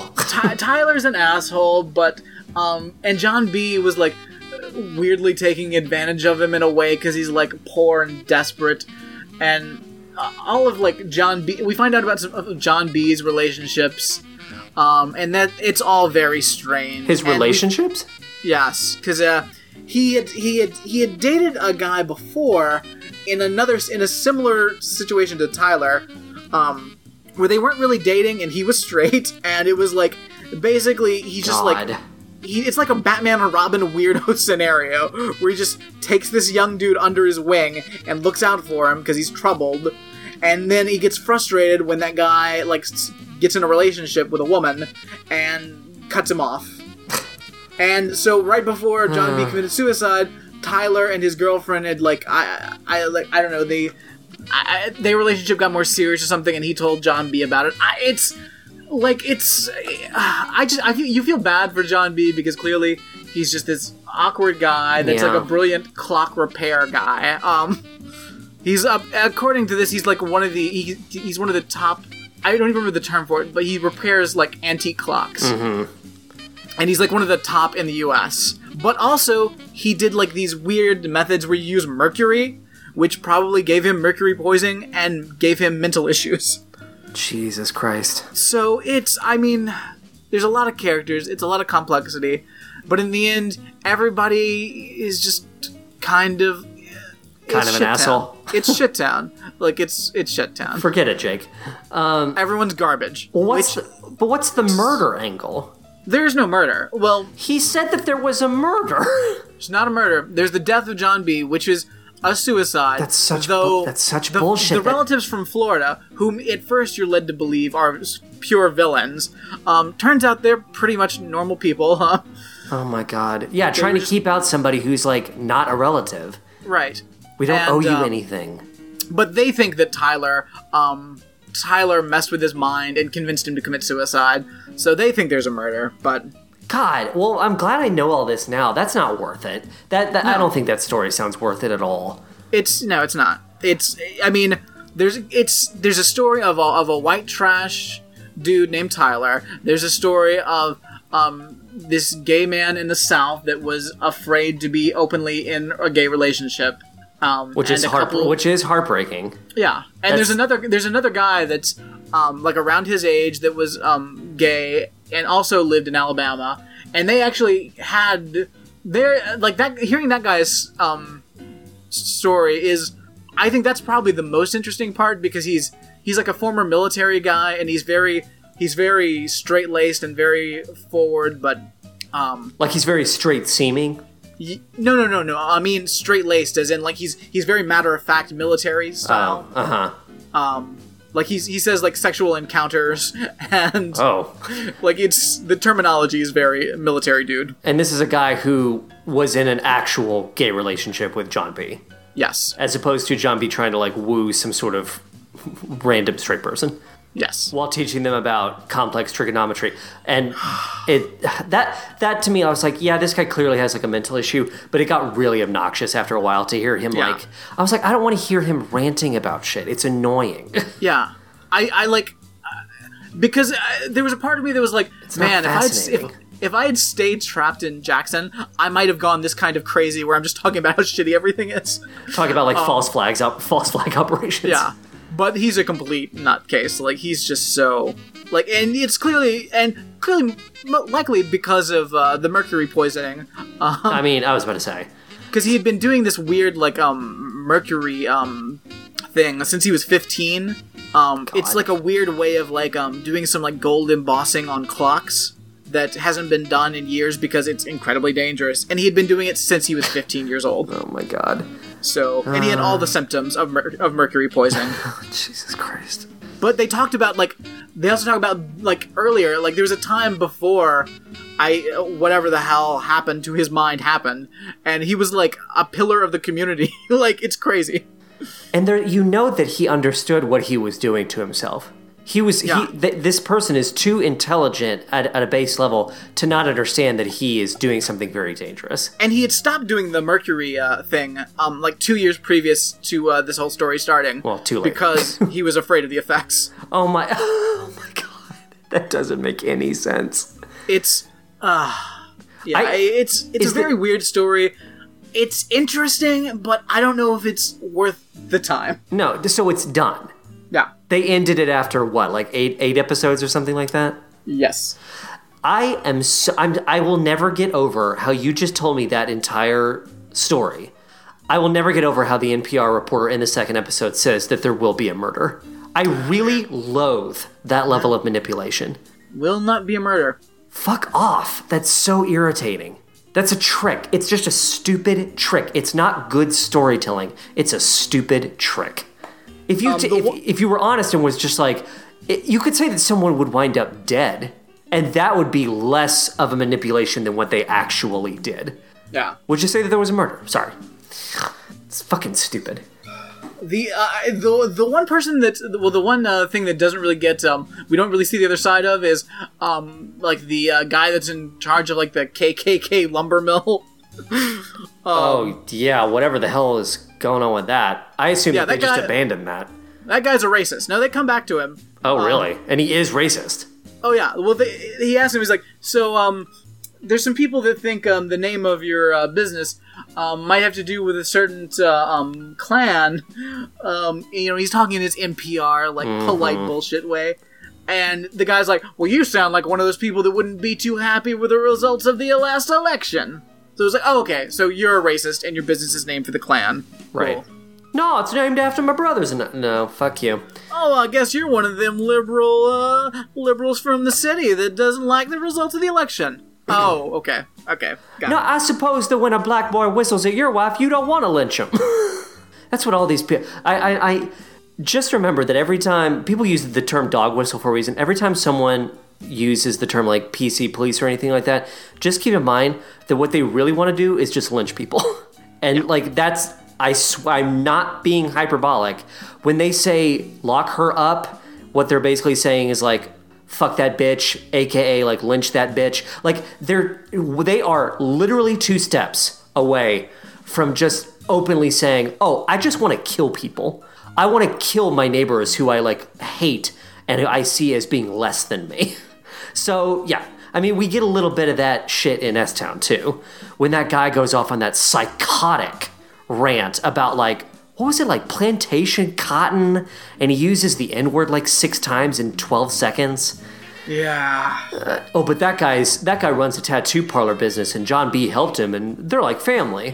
What the? I don't. Oh care. my god! Okay, and I almost forgot. One of the other more interesting characters, and I guess you kind of have to feel bad for the guy. It's like a cousin of Tyler's. That got shot in the head. Oh my god! And had like a bullet stuck in his brain. So basically, he's got like impaired speech from that, which basically means he's basically a human parrot. Oh no! He just like and it's like, really, you guys couldn't have like done a separate interview or re-recorded something, because he's just in the background, like, and he can just say, he gets like stuck on like a word or something, or he'll just like, he just can't control like the impulses are what he's saying, so he'll just be like, so they'll just be having a conversation, and it'll be something like, yeah, I think she just married him for the money. Gold digger, gold digger, gold digger, gold digger. Yes, she is. Yes, she is. Yes, she is. He's a parrot. That's really stupid too. Then that's NPR playing up the circus element. Yeah. Yeah, and that's just them saying, look at this weird character that we found. Isn't he weird? Oh, but we're NPR. We're very respectable. Yeah, we're showing the whole range of human experience. We're showing a character from My Name Is Earl, like, or the movie Freaks. Yeah, the way they're treating him. It's so bizarre, and it's like, this is strange. But also, just a note to everyone. Because, like John B., at the moment I do not have a will. I just want it to be said on this podcast, please deliver this to the courts if need be. If I ever turn into a human parrot through a freak accident, please put me down. Gold digger, gold digger. Yes, he is. Yes, he is. Yes, he is. Yes. How did that NPR guy not get the shit beat out of him? Because he's a mealy-mouthed NPR guy that doesn't say anything interesting or offensive. That's an interesting statement to make. Before I went to Alabama, my wife, who's African American, suggested I make my Facebook and social media accounts private. I told her it was silly. Did you? But once I got down here, I realized she was right. Well, I mean, I think she is right. But the moment where... Absolutely. I mean, absolutely. But the moment where he's like, I thought that she was being silly. It's like, oh, yes, because if you're so progressive and you just think everybody... I'm sure you didn't walk into that situation having any reservations or stereotypes in your head. I'm sure there wasn't any party that was concerned about going to this crazy town. I'm sure they're just like us, my progressive black wife. It's a different world. You're stepping into a different world. Idiot. Well, I'm glad I didn't listen to it. Yeah, you're better off. Oh, by the way, we just got a voicemail from Alex. What? Oh. He cashed that check. What do you know? Yes, he is. Alex on S-Town, audiobooks, and Parenthood, so that'll be a goodie. It's 40 minutes long. Brad, I have a question for you. It's not from the ethicist. I've decided that I'm going to hold off on the ethicist for a bit until we can maybe stockpile some more material. I feel like I appeared on the show so recently that we haven't been able to... The questions these days, not that great. I'll just say that. Not that great. But what if I told you I have a question from 2004 from a website known as supernaturalwoman.com? Oh my. Not supernatural as in spooky ooky ghosts. Aww. She's a super natural woman. Ew. She's a natural woman. Okay. This is a crazy website that very much looks like it was made in 2004. Crazy wallpaper background. The menu is unsettling at best. It is supernaturalwoman.com. And there are some letters here in the advice section of this website. And one of them is from Hannah V. Hannev. Hi, I'm just a Hannah V. And I'm going to, it's a little long, but I think it might be more satisfying than S-Town. So please indulge me. All right. Namaste, dear Catherine. I want to share with you my recent experience with the medical system, because I know you may help me to get some insights to help heal my beautiful baby daughter, Anzara. I'm so upset, frustrated, and angry with doctors. I had enough discouragement and disappointed with the medical system. They are all drug dealers, and they are so far from truth. I thought we could trust doctors, but after my baby's life was dangerous because of a lack of interest and caring, I'm convinced doctors are dangerous to the humanity as much as the drug corporations. You following so far? Barely. About 4 months ago, this is in 2004, this baby is now a fully grown adult. I went to Brazil, and my 18-month-old baby got a really bad cold from the airplane. Got it from the airplane. Okay. When I arrived there, she had 39 C degrees and all the symptoms of a cold. What was her body temperature? Are we saying that her body temperature was 39 degrees Celsius? Seemingly. I took her to the doctor and he told me to manage the fever with baths and Tylenol and wait until the flu was gone, but after a week, her symptoms were worst. And I had taken her to 5 different doctors and they had the same things to say. Quote, give her Tylenol and relax. It's just a really bad cold. My instinct as a mother was very strong that something bigger was happening, and I kept searching, trying homeopathy, aromatherapy in different times, and taking her to doctors as nothing was working to keep her fever down, not even the Tylenol. One day, after 15 or more days of watching my baby getting worst, 15 days. Stop saying worst. I got up crying my heart off and noticed my baby wasn't waking up very well. I cried my heart off. Cried my heart off, Dad. My name's Hannah V. Sure. She hadn't peed or drank any water for 26 hours. and it was extremely hot in my city, so she was dehydrated. K-N-E-E-D. I took her in my arms and ran to a public hospital where I paid extra money so they would give me an x-ray of her upper body. Then a doctor with the results told me, run to the emergency, because your baby lungs is covered with pneumonia. And she must be hospitalized immediately. Your baby lungs is covered with pneumonia. Run to the emergency, because your baby lungs is covered with pneumonia. Maybe get a second opinion. Well, she's been to 30 doctors at this point. She wanted an x-ray of the baby's upper body. This woman's a fucking moron. I couldn't believe in what I was hearing and her eyes' expression. I was devastated and very angry with the private, expensive doctors that had consulted my child. I wanted to sit in the floor and cry all my tears, but I kept strong for my baby. So after being hospitalized and taking antibiotics, she improved. Oh, okay. So the Western medicine and the Western doctors did help. Okay. Oh, okay. Now it has been 5 months since her disease, and she is still couching a lot. Only at night. Her couch. Her couch is a very wet, mucusy couch. And I was suspecting of allergies since her couch comes and goes. Oh. But we eat very healthy, and I tried different homeopathies, which improved a lot. But it's still there. That's not a thing. Also, I have been giving her some EFAs and probiotics, but the couch is still there. What is an EFA? I have no clue. Last week I took her to the doctor, and the doctor recommended to wait a bit more to see if the couch would go away by itself. You do know that she only wrote couch once, right? Essential fatty acid, by the way. There we go.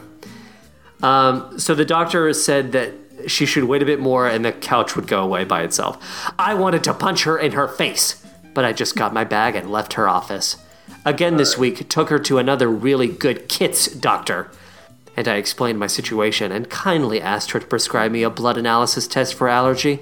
And she replied that she could do that, but she wants me to try some drug first and see if the symptoms would go away. And then, if didn't work, she would prescribe me this test. She also said that the drug could cause nausea and drowsiness in the beginning of the treatment. I started to cry in front of her, and I told her I was tired to make experiments with my baby and give her drugs that only made her worse. Again, I wanted to shake her and punch her in the face, screaming, "Can't you see? If you can't help, don't give me some new drug without knowing what is the cause of her disease?" Question mark, question mark, question mark, exclamation point, exclamation point, exclamation point. Are you dumb? Exclamation point, exclamation point. Anyways, I didn't say that, but I left her office with a pain bigger than. That's a very Southern thing to say. I left that house with a pain bigger than. When I entered. That's a sentence. My heart was really broken. I was devastated to know what doctors are really about, or the medical system. And I'm still searching and looking for help to heal my baby completely, but not in conventional doctors, or should I say, not with drug dealers. My dear friend Catherine, I'm so glad to find some real support with you. Please let me know if you have any insights that might help me and my baby. I appreciate enormously your kindness and care with one another.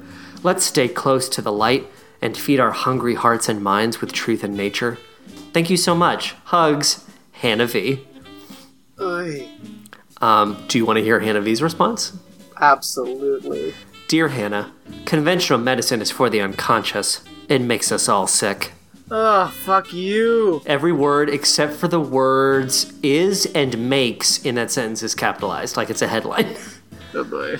What unpainful and totally unnecessary experience for any capital mother and capital baby to undergo. What and painful? What unpainful and totally unnecessary experience. A-N. What painful. In a lost world, capitalized. In a lost of Jurassic world, Park? Yes, where Madonna and child, both capitalized, should be capitalized, irrevocably honored by society, you have undoubtedly received shameful and absolutely earthless. Did you see the Madonna and Child irrevocably honored by society tour? I did. It was okay. I saw it after the Lost World of Jurassic Park. Tour? Yeah. On ice. You have undoubtedly received shameful and absolutely earthless behavior. E-A-R-T-L-E-S-S. Blessings to beautiful both of you all. Every word in that sentence was capitalized. As I read your letter and see those many unshed tears fall from your flushed and pretty cheek, I know your pain. What comes up... Wait. I know. Wait. She saw As the I unshed... read your letter and see those many unshared tears fall from your flushed and pretty cheek. Yes. I saw the Okay. Uh-huh. Yep. Right. I know I your saw pain. the ghost tears. Shadow tears. What comes up for me as I gratefully allow your words and ancient bleeding wounds to seep in is, quote, pure water, quote, rest, and, quote, the nurturing sweetness of the breast. Oh my. My. If our lovers could be as sweet as you apes, then my God. It is the will of our Creator that we are to be dominated by those such as ourselves. Oh, that's so, dear God, let it be true. As a proud breastfeeding advocate and detached parent, I realize that you know the absolute and unadulterated power of a mother's milk. The various immune-boosting antibodies to be found within these sacred vessels is a miracle unto itself. In our earlier phone conversation, you confided that Anzara just wants to be on the breast. Exactly. She is following her ailing body's supernatural instincts. As the goddess Earth Mother who loves her best, your primal urgings can surely and mindfully attest. Own your powers, sweet and succulent mother. You have wanted to go raw for the longest and most seemingly arduous while. Permit your she. WEESHE, permit your she, goddess creature, to do just that, from whence she powerfully came. Mother Nature's body cleansing, blood purifying, colon detoxification is soon to take blessed place. Now put a smile back on that prettiest of a magical mother's face. P.S. We all have so much untapped potential and immeasurable powers. Remember to slow down and to keep trusting. You could send $20 for advice. You send it to the address at the bottom. Catherine A. Marion, 401-1106 Pacific Street, Vancouver, V6E124. Vancouver? You're a Canadian. You should know better. You would think. She's also selling posters for $20 that say yoga in the city, and another poster that says supernatural summer in Vancouver. Oh boy. Great posters. Oh my God, I'm on her website, and what the fuck is this? Oh, this is some like trailer trash and nature woman. I don't understand. I tried to tell you. The website is crazy, is it not? It is. I just don't like all these weird like bikini shots. She's making a lot of goofy faces, wouldn't you say? Yeah. Sign my petition to abolish legalized child abduction in Canada. What? What's this what are you talking full-size about? poster available? It looks like a sexy maid poster. Wait, where do I find that? It's near the top under the birthday wish list. Oh my... I don't even know where to begin to look. It's like the first yellow bar. Oh no. It just says, full poster available, contact me for details, and there's an email link. So, I don't know what the fuck I'm looking at here. Good lord. Ugh. Gross. So she's been updating this regularly. Like, this is a post from January 5th of this year. But that advice column, I think, has absolutely fallen apart. Well, let me see. Oh, we can follow her on Twitter. Let's see what's happening. Can we? My Raw Truth. Nope. Oh god, here's that photo again. Ugh. Is she... Stop it with this. Is she... This like burlesque shit. Yeah, is she like pantsless in half of these photos? I think so. What is her handle? My Raw Truth. How many followers are we looking at here? We're looking at 593 followers. That's a lot more than I have, so... That's, yeah, I think... Oh man, the astonishing true story of a CDC criminal conspiracy. Gardening by the moon calendar. Ugh. I have 299 followers, so I'm getting there. Slowly but surely, my raw dog. I've almost half as many. I have more than half as many. Do you think Bridget Dunn would appreciate this woman? No, but I think she would hate her for all the wrong reasons. Yeah, it's probably true. You don't like dogs? I love my dogs. I take lots of photos of them. Way too many. Why do you post these scandalous photos of yourself? Space question mark exclamation point. Be proud of who you are. The real you. Weird capitalization. My precious one, ... Oh, poor Kelly Jo. They had like photos of like lacrosse players, like with creepy like Oedipal fucking captions of like my young man becoming a grown man, so strong, so powerful, so proudful, prideful. Like, all right, okay. Alright, what's happening? God, what does this website? Why is she in all these bikini shots? I don't know. Like, look, live your truth, but come on, these photos also look super old. Yeah, and not flattering. I mean, they're just not flattering in the way that it's a 2002 digital camera. That's true, but like, just the poses are not. No, like, it's like, awkward. It's very awkward. Oh, a lot of homeschooling links I see too. Look, I can't look at this anymore. I said I would just read the latest thing that my dead aunt's longer dead chihuahua posted on Facebook. Oh God. Was there another recent example of that in the Facebook group? Like someone posted something very similar to that, like a dead person posting. Oh, I'm not sure. I feel like that happened, but. So we got two things.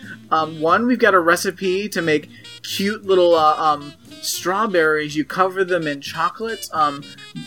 That's white chocolate that you put orange food coloring in. And you make them look like little carrots, and then you plant them in brownies, so it looks like a little carrot patch. That's one thing. Would you listen to an 8-part series trying to figure out what the hell is going on with this Facebook profile? Because I think I would. Yeah, I would. Definitely. Also, there's a Jesus song.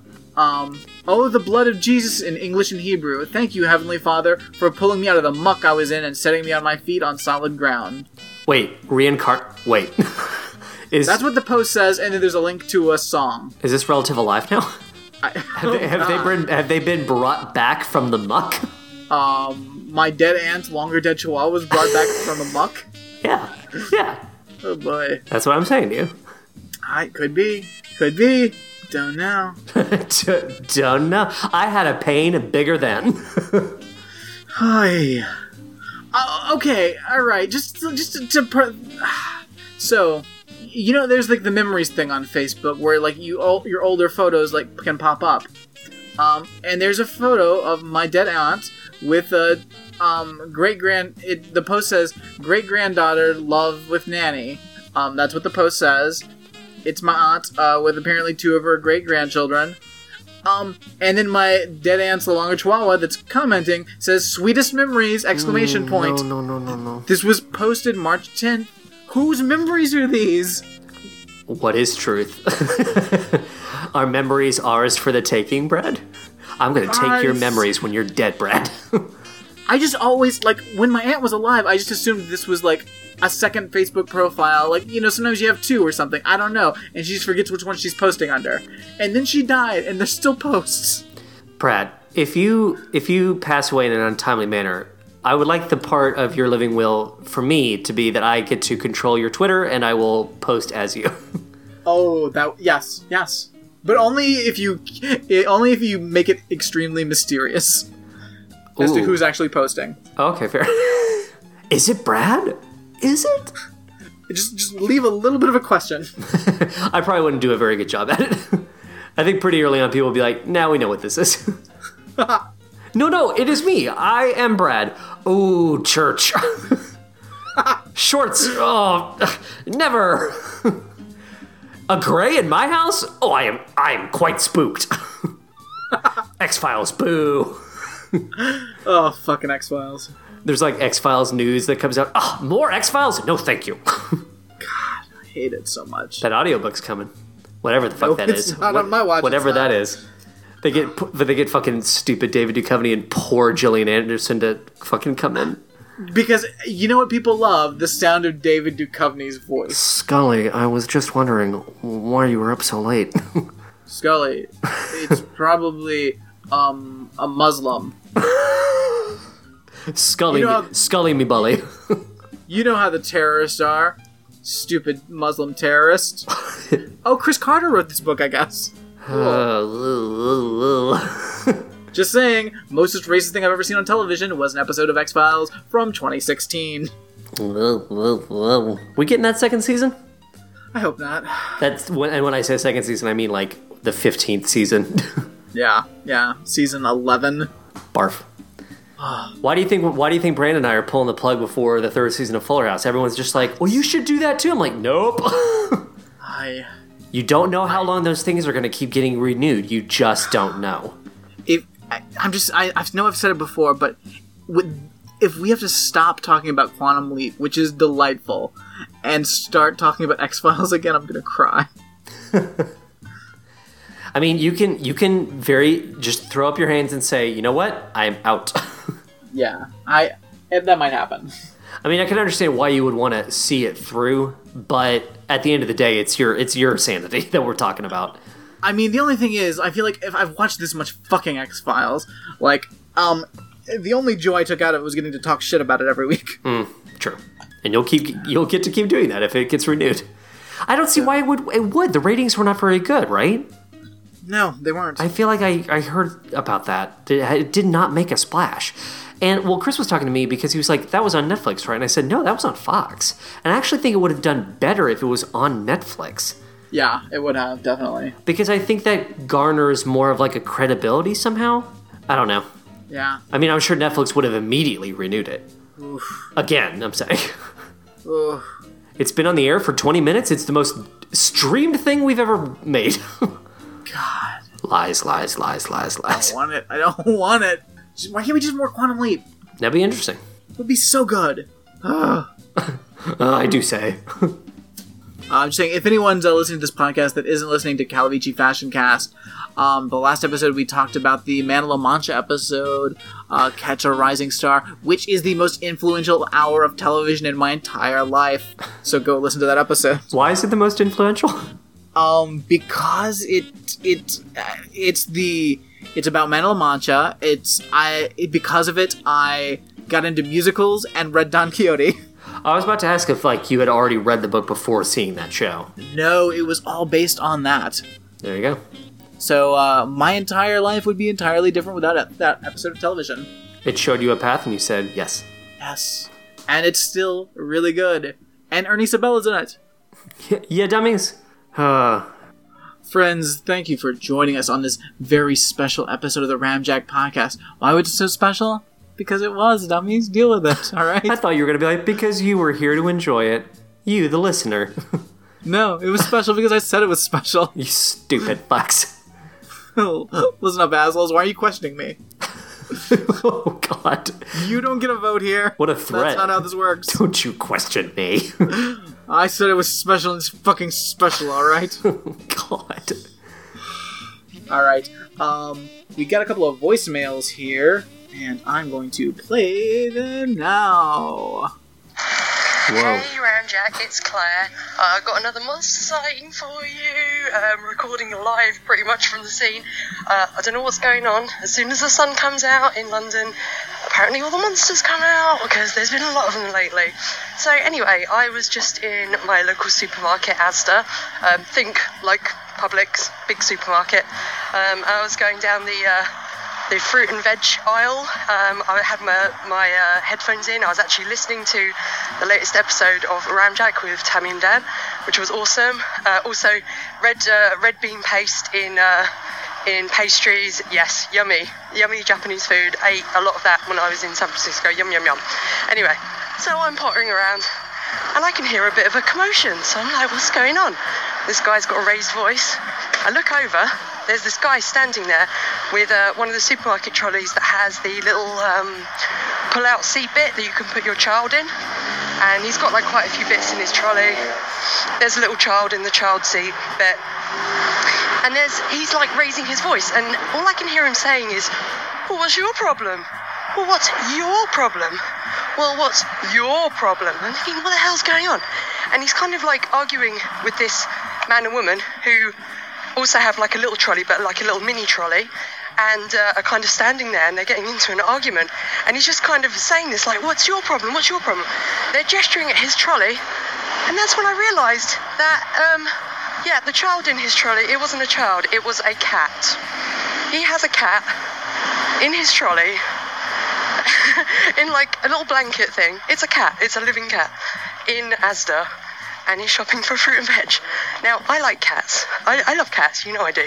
But I'm not taking my cat to the supermarket because that's really weird. Like, you don't even take your dogs in the supermarket unless they're a service animal. Why are you taking your cat for a walk? Why are you taking your cat out to do some food shopping in the supermarket? What is wrong with you, dude? So yeah, he's just there with his trolley, buying some fruit and veg with his cat, because sure, why not? This guy's a monster. That cat could be sitting at home in the sun, in the garden, enjoying this nice weather, and instead is being carted around in a blanket in Asda fruit and veg aisle. Monster. Anyway, yeah, I will report if I see any more monsters in the coming weeks. Bye. That is gross. I mean, it's no squamp. I mean, ugh. Ugh. I actually thought it was going to be weirder than it wound up being, to be totally honest. I thought maybe, what if he was feeding the cat in the supermarket? I love the argument. What's your problem? What's your problem? You have a cat in the grocery store. What's your problem? You have a cat in the grocery store. Yeah, I know what my problem is. My problem is you have a cat in the grocery store, you gross fuck. Ugh. You shouldn't even have cats for pets. You certainly shouldn't have them in the grocery store. If I may say. Ugh. Get out of here, Catman. Oh, so yeah, there's a monster. Guys, April Anarchy, it's fast approaching, so please send in those monsters. Maybe it was a scurrilous cat. Oh, what if it was? When I go downtown, I don't clown around. Thank you. Oh, damn that Rum Tum Tugger. And when the police show up, McCavity's not there. All right, show, calm down. Wait. So we got another voicemail, from an old friend, of the show. Who? Hey Ramjack, this is Alex. Who? Calling to give an update about life and things happening down here. Or, I guess in Cincinnati. I say down here because I am in the Ramjack recording studio in the basement. My family is now asleep upstairs. I had to walk little Vera to sleep outside. She loves going outside. And she loves walks with me, so that's great.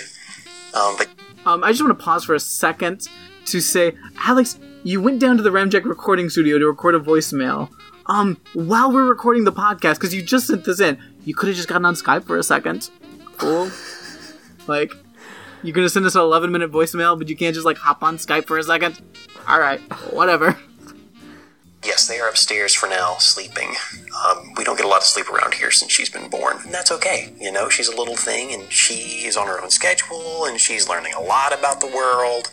It's fine. But yeah, I walk her around, and I will sing 80s nostalgic songs to her, or 90s songs, or television theme songs. I'm sure you can guess which ones. Anyway, all is fine here. My daughter is 1 month and 9 days old as of now. So yeah, I have tons of stories to relay once I actually come onto the podcast again properly. But in the meantime, I'm going to be sending you guys, this kind of correspondence where I just record something and send it in, kind of like a voicemail. So yeah. Literally a voicemail. Hey guys, it's good to be back. So, yeah, I know Brad and Jonathan are probably going to be talking about S-Town on this podcast, and much like Serial, I found S-Town interesting, but ultimately kind of lacking. Like most things that This American Life kind of puts its fingers in, and it can become very exploitative, and that's whatever it is. But yeah, S-Town hits a little too close to home, especially for me and Brad, I guess. Perhaps for Jonathan as well, because I know parts of Kentucky can be kind of southern-ish, but goodness. Any of these people could have come from one of the satellite cities of Jackson, where Brad and I were raised in Tennessee. Defo. Easily. Like, I know people who sound like this, who talk like this, and it's just disturbing. Anyway, there's a lot of things to talk about in S-Town, but I'll limit it to this.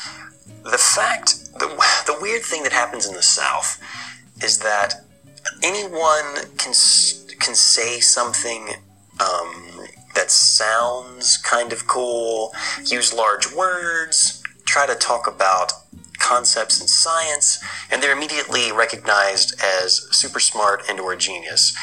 And we got to stop this bullshit. At one point in the last episode, which I just listened to actually today, the host of S-Town, after John goes on to some kind of tirade, him and Tyler have church, and they get to talking about some deep things, ladies and gentlemen.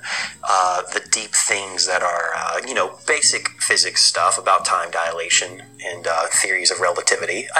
Neat stuff. Definitely, I guess, broadening of someone's mind if they hadn't read about it or knew about it. But I don't know if it's deep, and I don't know if someone's talking about that would stop someone who's an adult in their tracks and say, wow, don't worry about it. I didn't understand everything he just said either. Well, then fucking look it up. These are things that are common and people should just know. Agreed. Now, we do know that John was a guy who fixed, antique clocks, and the dude knew a lot of really cool things, but every time he would go on a tirade and talk about meridians and stuff, it's the same bullshit thing that if anyone in the South says some large words or just uncommon words and kind of outlying ideas of things, that they're given some sort of weird reverence. It's stupid. I hate it. But S-Town was interesting. Was it a fun ride? I don't know. It was. I listened to all of it, and I could have been finishing up Coffee, Tea, or Me, which I will do. I thought it was... Just pause for a second. I love Alex doesn't finish the Murder, She Wrote book. He has a little baby. But instead he listens to S-Town. Ugh. Yeah, and this dude does say some fucking Michio Kaku bullshit, and everyone acts like it's deep and important. Fuck that shit. Well, no, I don't. I would almost disagree. I didn't see any evidence of anybody in that town being impressed by him. They just... Oh, they were. Everyone just thought he was a weird crank. It's not like everyone was like, oh, you're a genius. Nobody, truly liked him. And, as it goes on... you get the sense that he was a big deal? Because the person that you meet in the first two episodes, at least, seems to be a bit of a pariah. Yeah, well, because again, that's how they fucking shift things. But as it goes on, you find out that a lot more people did like him, and he liked a lot more people. They all thought he was weird, but everyone did think he was really smart and a genius. Fair enough. And that's something that it just keeps coming up. And it is based on nothing, just because he uses slightly elevated language, because he's putting on a show. He's very presentational. Yeah, but... He also thinks he's better than everybody else. Yeah.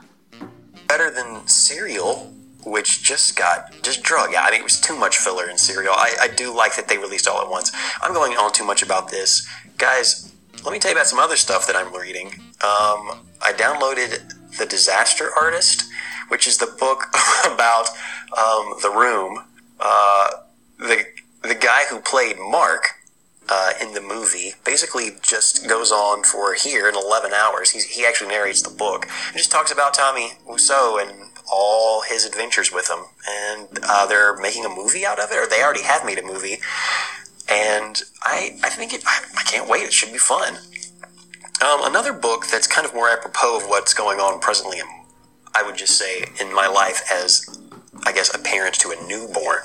I stumbled across this book, I think on either Jezebel or another feminist.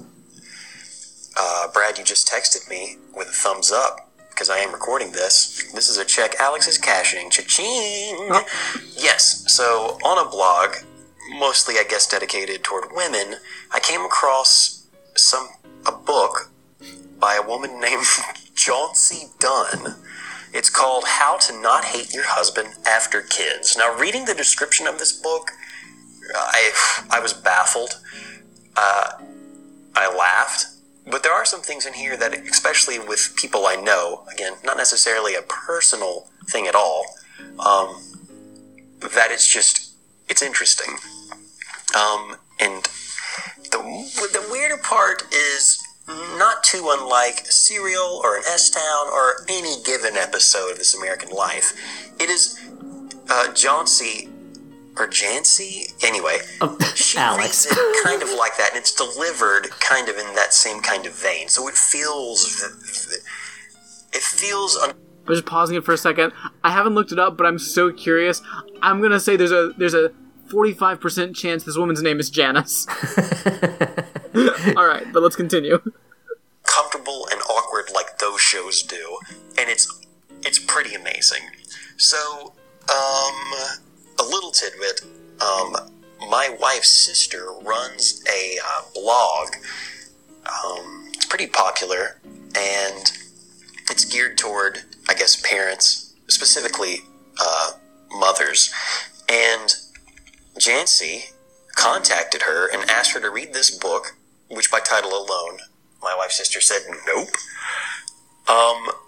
And if she read it, she would give her, like, I guess, a free copy of the book and also give her some recognition. It was weird, but let me peep you to some of. Let me give you the summary of this book really quick. This is a hilariously candid account of one woman's request. Sorry, guys, it's been a while since I've been on the radio or podcast. Goodness. A hilariously candid account of one woman's quest to bring her post-baby marriage back from the brink with life-changing, real-world advice. How Not to Hate Your Husband After Kids tackles the last taboo subject of parenthood. The startling, white-hot fury that new and not-so-new mothers often have for their mates. After Jancy Dunn had her baby, she found she was doing virtually all the household chores, even though she and her husband worked equal hours. She asked herself, how did I become an expert at changing diapers?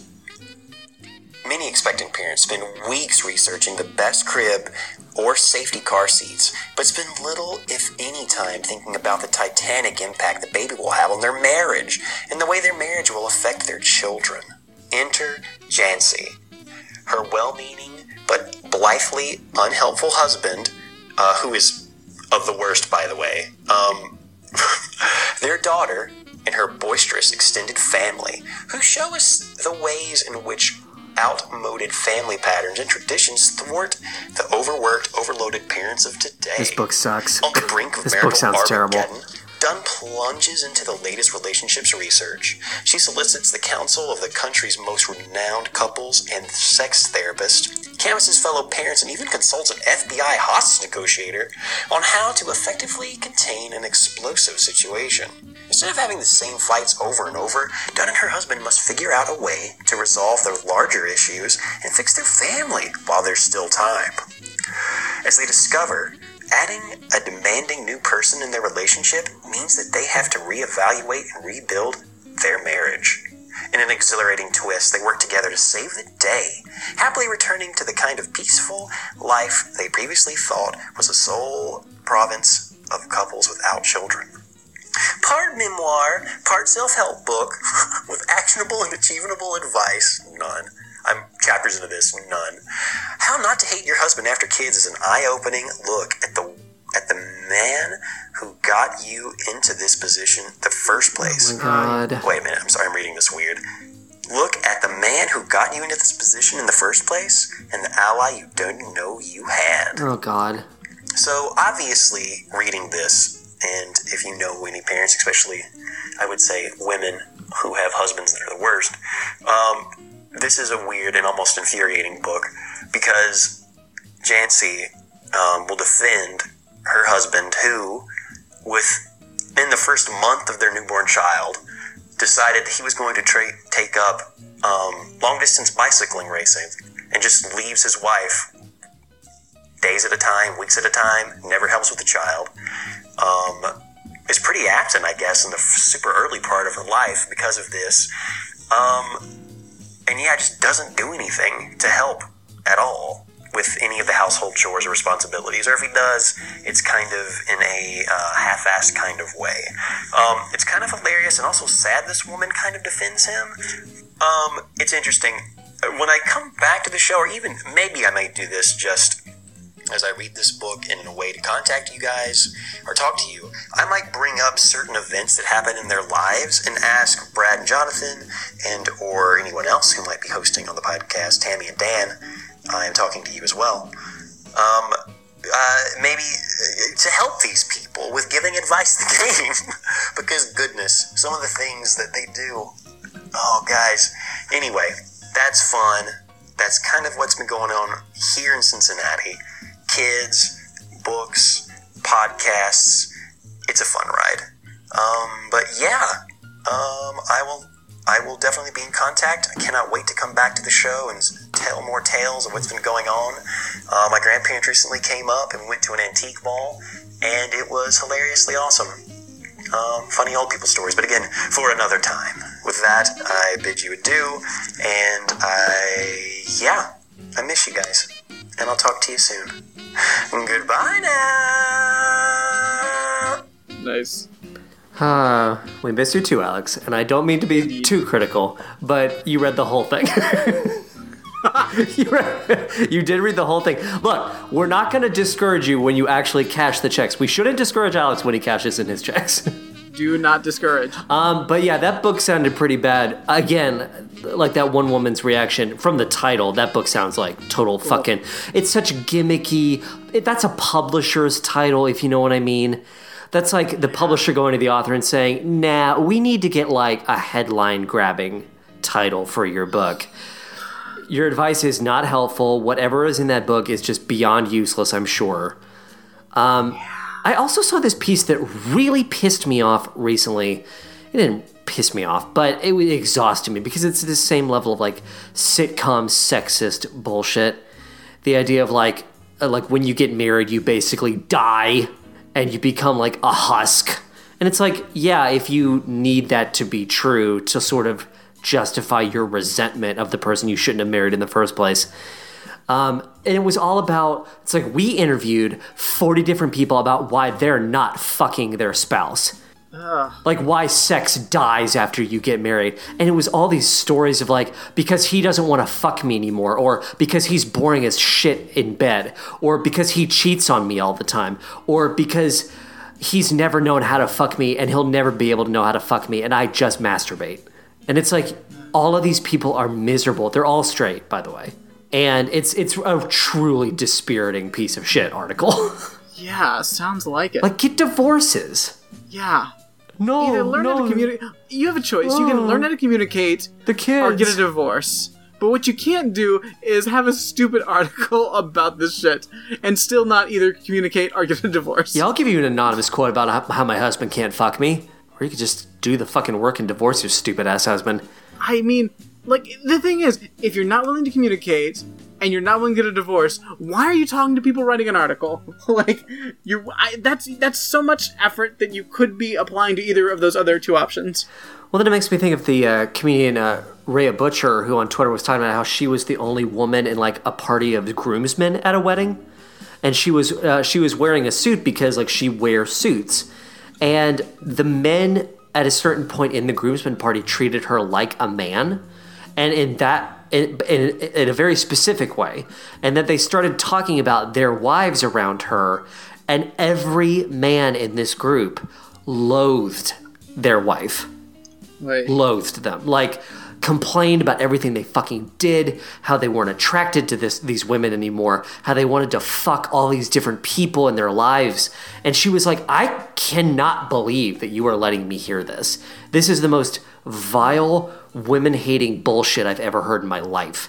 And like, you people have like no idea how terrible you are. Yikes. Everyone thinks they're in a sitcom. Everyone thinks it's okay to hate their spouses. It's not okay. It's not healthy. No. It's not healthy. Like, why? Oh, she's such a bitch. Fuck you. Fuck you, then. Oy. But I can't pay the Comcast bill. I don't know how the Comcast bill works. God. That book sounds like shit. Yeah. He basically had all the same observations that we had about S-Town. Yeah. Shit town. It's not a fun ride. It's not a fun ride. No, not at all. You can't... Stop it.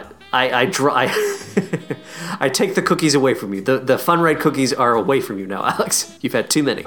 You're on a sugar high of fun rides. Hey. Alex goes to a funeral. It's a fun ride. Alex, don't say that. What? There was some tasty food afterwards. Alex, you better have taken proper notes of your grandparents' visit, because my favorite stories are the stories of Alex's grandparents. I don't know if I've ever... I must have heard a few at least, but... Oh, yeah. His grandmother says some things. Oh, she says some things. Yeah.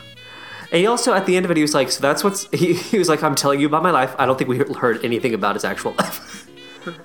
we heard about the books he's reading and the podcast that he's listening to. But I want to know more about that little baby. Yeah, a lot of mysteries. He's not telling them. What's going on, Alex? What's the secrets with that baby? What's going on? Are you still furiously screaming at your neighbors because they don't know how to park? I have a baby now. Your parking is inconveniencing my baby. That baby can be an excuse for anything. I have a baby now. Don't you think you can at least park in the garage now? Bring your baby to the bank when you want a loan. Look at this baby. I haven't talked to Alex since I got a car. Alex, guess where my car's parked right now? On the street. Don't do that. Do you have a perfectly good driveway that's empty right now? Well, there's a garage and a driveway. Both are occupied. One by a car, someone else's car, and the other by a Ford. Now this is S-Town. You living in this house is S-Town. Yep. Little did I know. Oh, I can't wait till we get to do that episode of S-Town. Think about a clock. No, just tell me the story. No. Think about a clock. No, I don't want to think about a clock. Just tell me the story. No, if you think about... I don't want to think about a clock either. I don't want to... No. Spoiler for future episode, we will be discussing Sweetie Town. Sweetie Town? That's right. What's Sweetie Town? Well, future episode. Is that a real term, or are you just doing a play on S-Town? Nope, that's a future episode. Future episode. Sweetie Town? Now that is a cliffhanger. Yep. If I've ever heard one, I dare say. Indeed. Oh, Brad, how are people listening to this show? What are they doing? Yeah. Usually use your ears. Go to iTunes, leave us reviews. That's a thing. I use my butt. Please don't do that. That's not going to work at all. Crystal clear. You can visit the website ramjackpodcast.com. There's a wiki. There's a Facebook group. All kinds of things. Go there and enjoy. We're on Twitter at ramjackpodcast.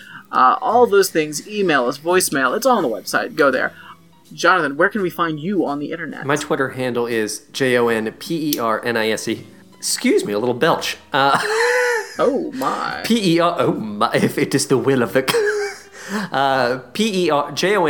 JONPERNISEK on Twitter. I am, of course, the co-host of course. Jesus fucking Christ. Like I'm coming down from Mount Olympus. You all know me. Of course. The co-host of How Rude, the Full House podcast. I co-host that with Brandon Chagny. If you are a listener of Ramjack and How Rude, we are aiming for 100 reviews in the iTunes store before we record our finale on July 1st. We are at 97 currently. We just got 2 more today. So we're very close to the 100 mark. Positive reviews. You get that, right? Not like just reviews. I mean, come on, people! Don't give a shitty review. He's one of the top Full House podcasts in the world. Who said that? You can also hear through the How Rude feed. You can hear a preview for our next podcast venture, which is At the Trailers, which is a podcast all about the latest in movie trailer releases. And we use a very scientific system of determining whether or not we like the trailers. That system is stub it, stream it, or skip it. I think it's pretty self-explanatory, but we do talk about what that means longer than you might think. What does skip it mean? And friends, in these harsh, stressful times, it may feel like we live in a shit-town world. It may feel like we live in a world where corrupt politicians wreak havoc on the globe without our consent. But most importantly, let's all remember that we also live in a lost world where Madonna and Child should be irrevocably owned by society. This is stupid. Indeed. Chechnyan concentration camp. Ooh. In a Chechnyan concentration camp for homosexuals. Vetoed.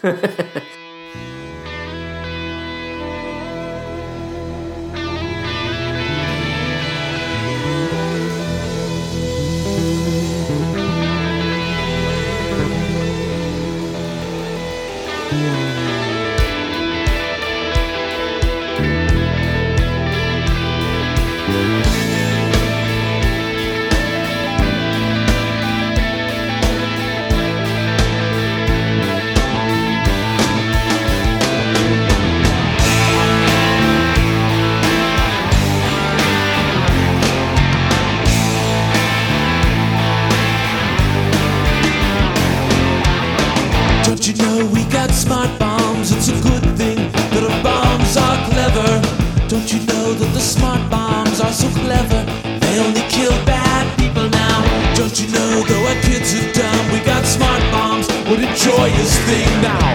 Here we go, so let's drink and toast to those clever bombs and the men who built them. There they go now, there go all my friends. There they go now, marching off to war again, smiling proudly with their heads in the clouds.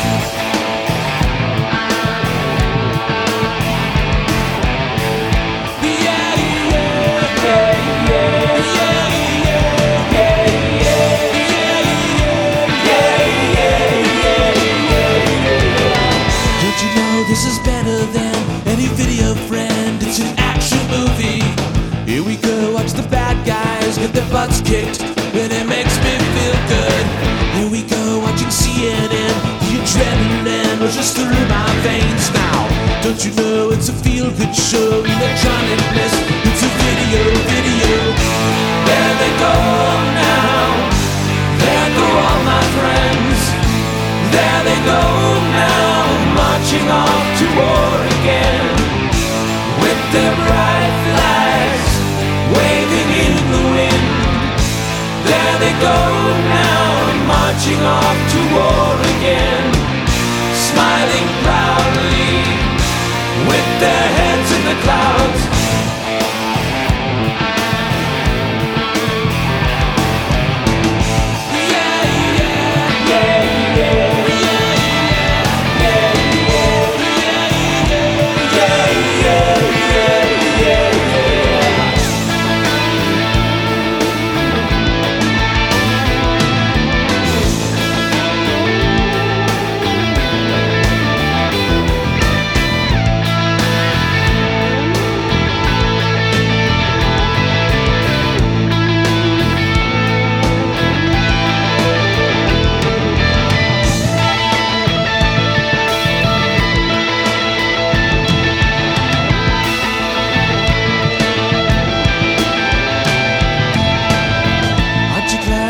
Smart bombs, it's a good thing that our bombs are clever. It's a shame that our kids are dumb, but our bombs are smart. What a lucky thing now. Don't you know it's a feel-good show, and it's suitable for the whole darn family. Come on out, everybody shout, give a big salute to our ingenuity. Don't you know this is better than any video friend? It's an action movie. Here we go, watch the bad guys get their butts kicked, and it makes me feel good. Don't you know it's Nintendo, really gets the blood flowing through my veins now. Don't you know it's a feel-good show, electronic bliss, it's a video. There they go now, there go all my friends. There they go now, marching off to war again, with their bright flags waving in the wind. There they go now, marching off to war again, smiling proudly. There they go now, there go all my friends. There they go now, marching off to war again, with their bright flags waving in the wind. There they go now, marching off to war again, smiling proudly with their heads in the clouds. See that smile now, marching on in the light. There they go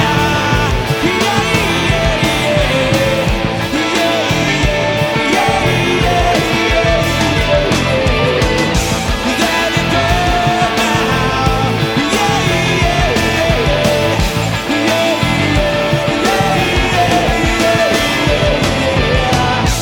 there they go now,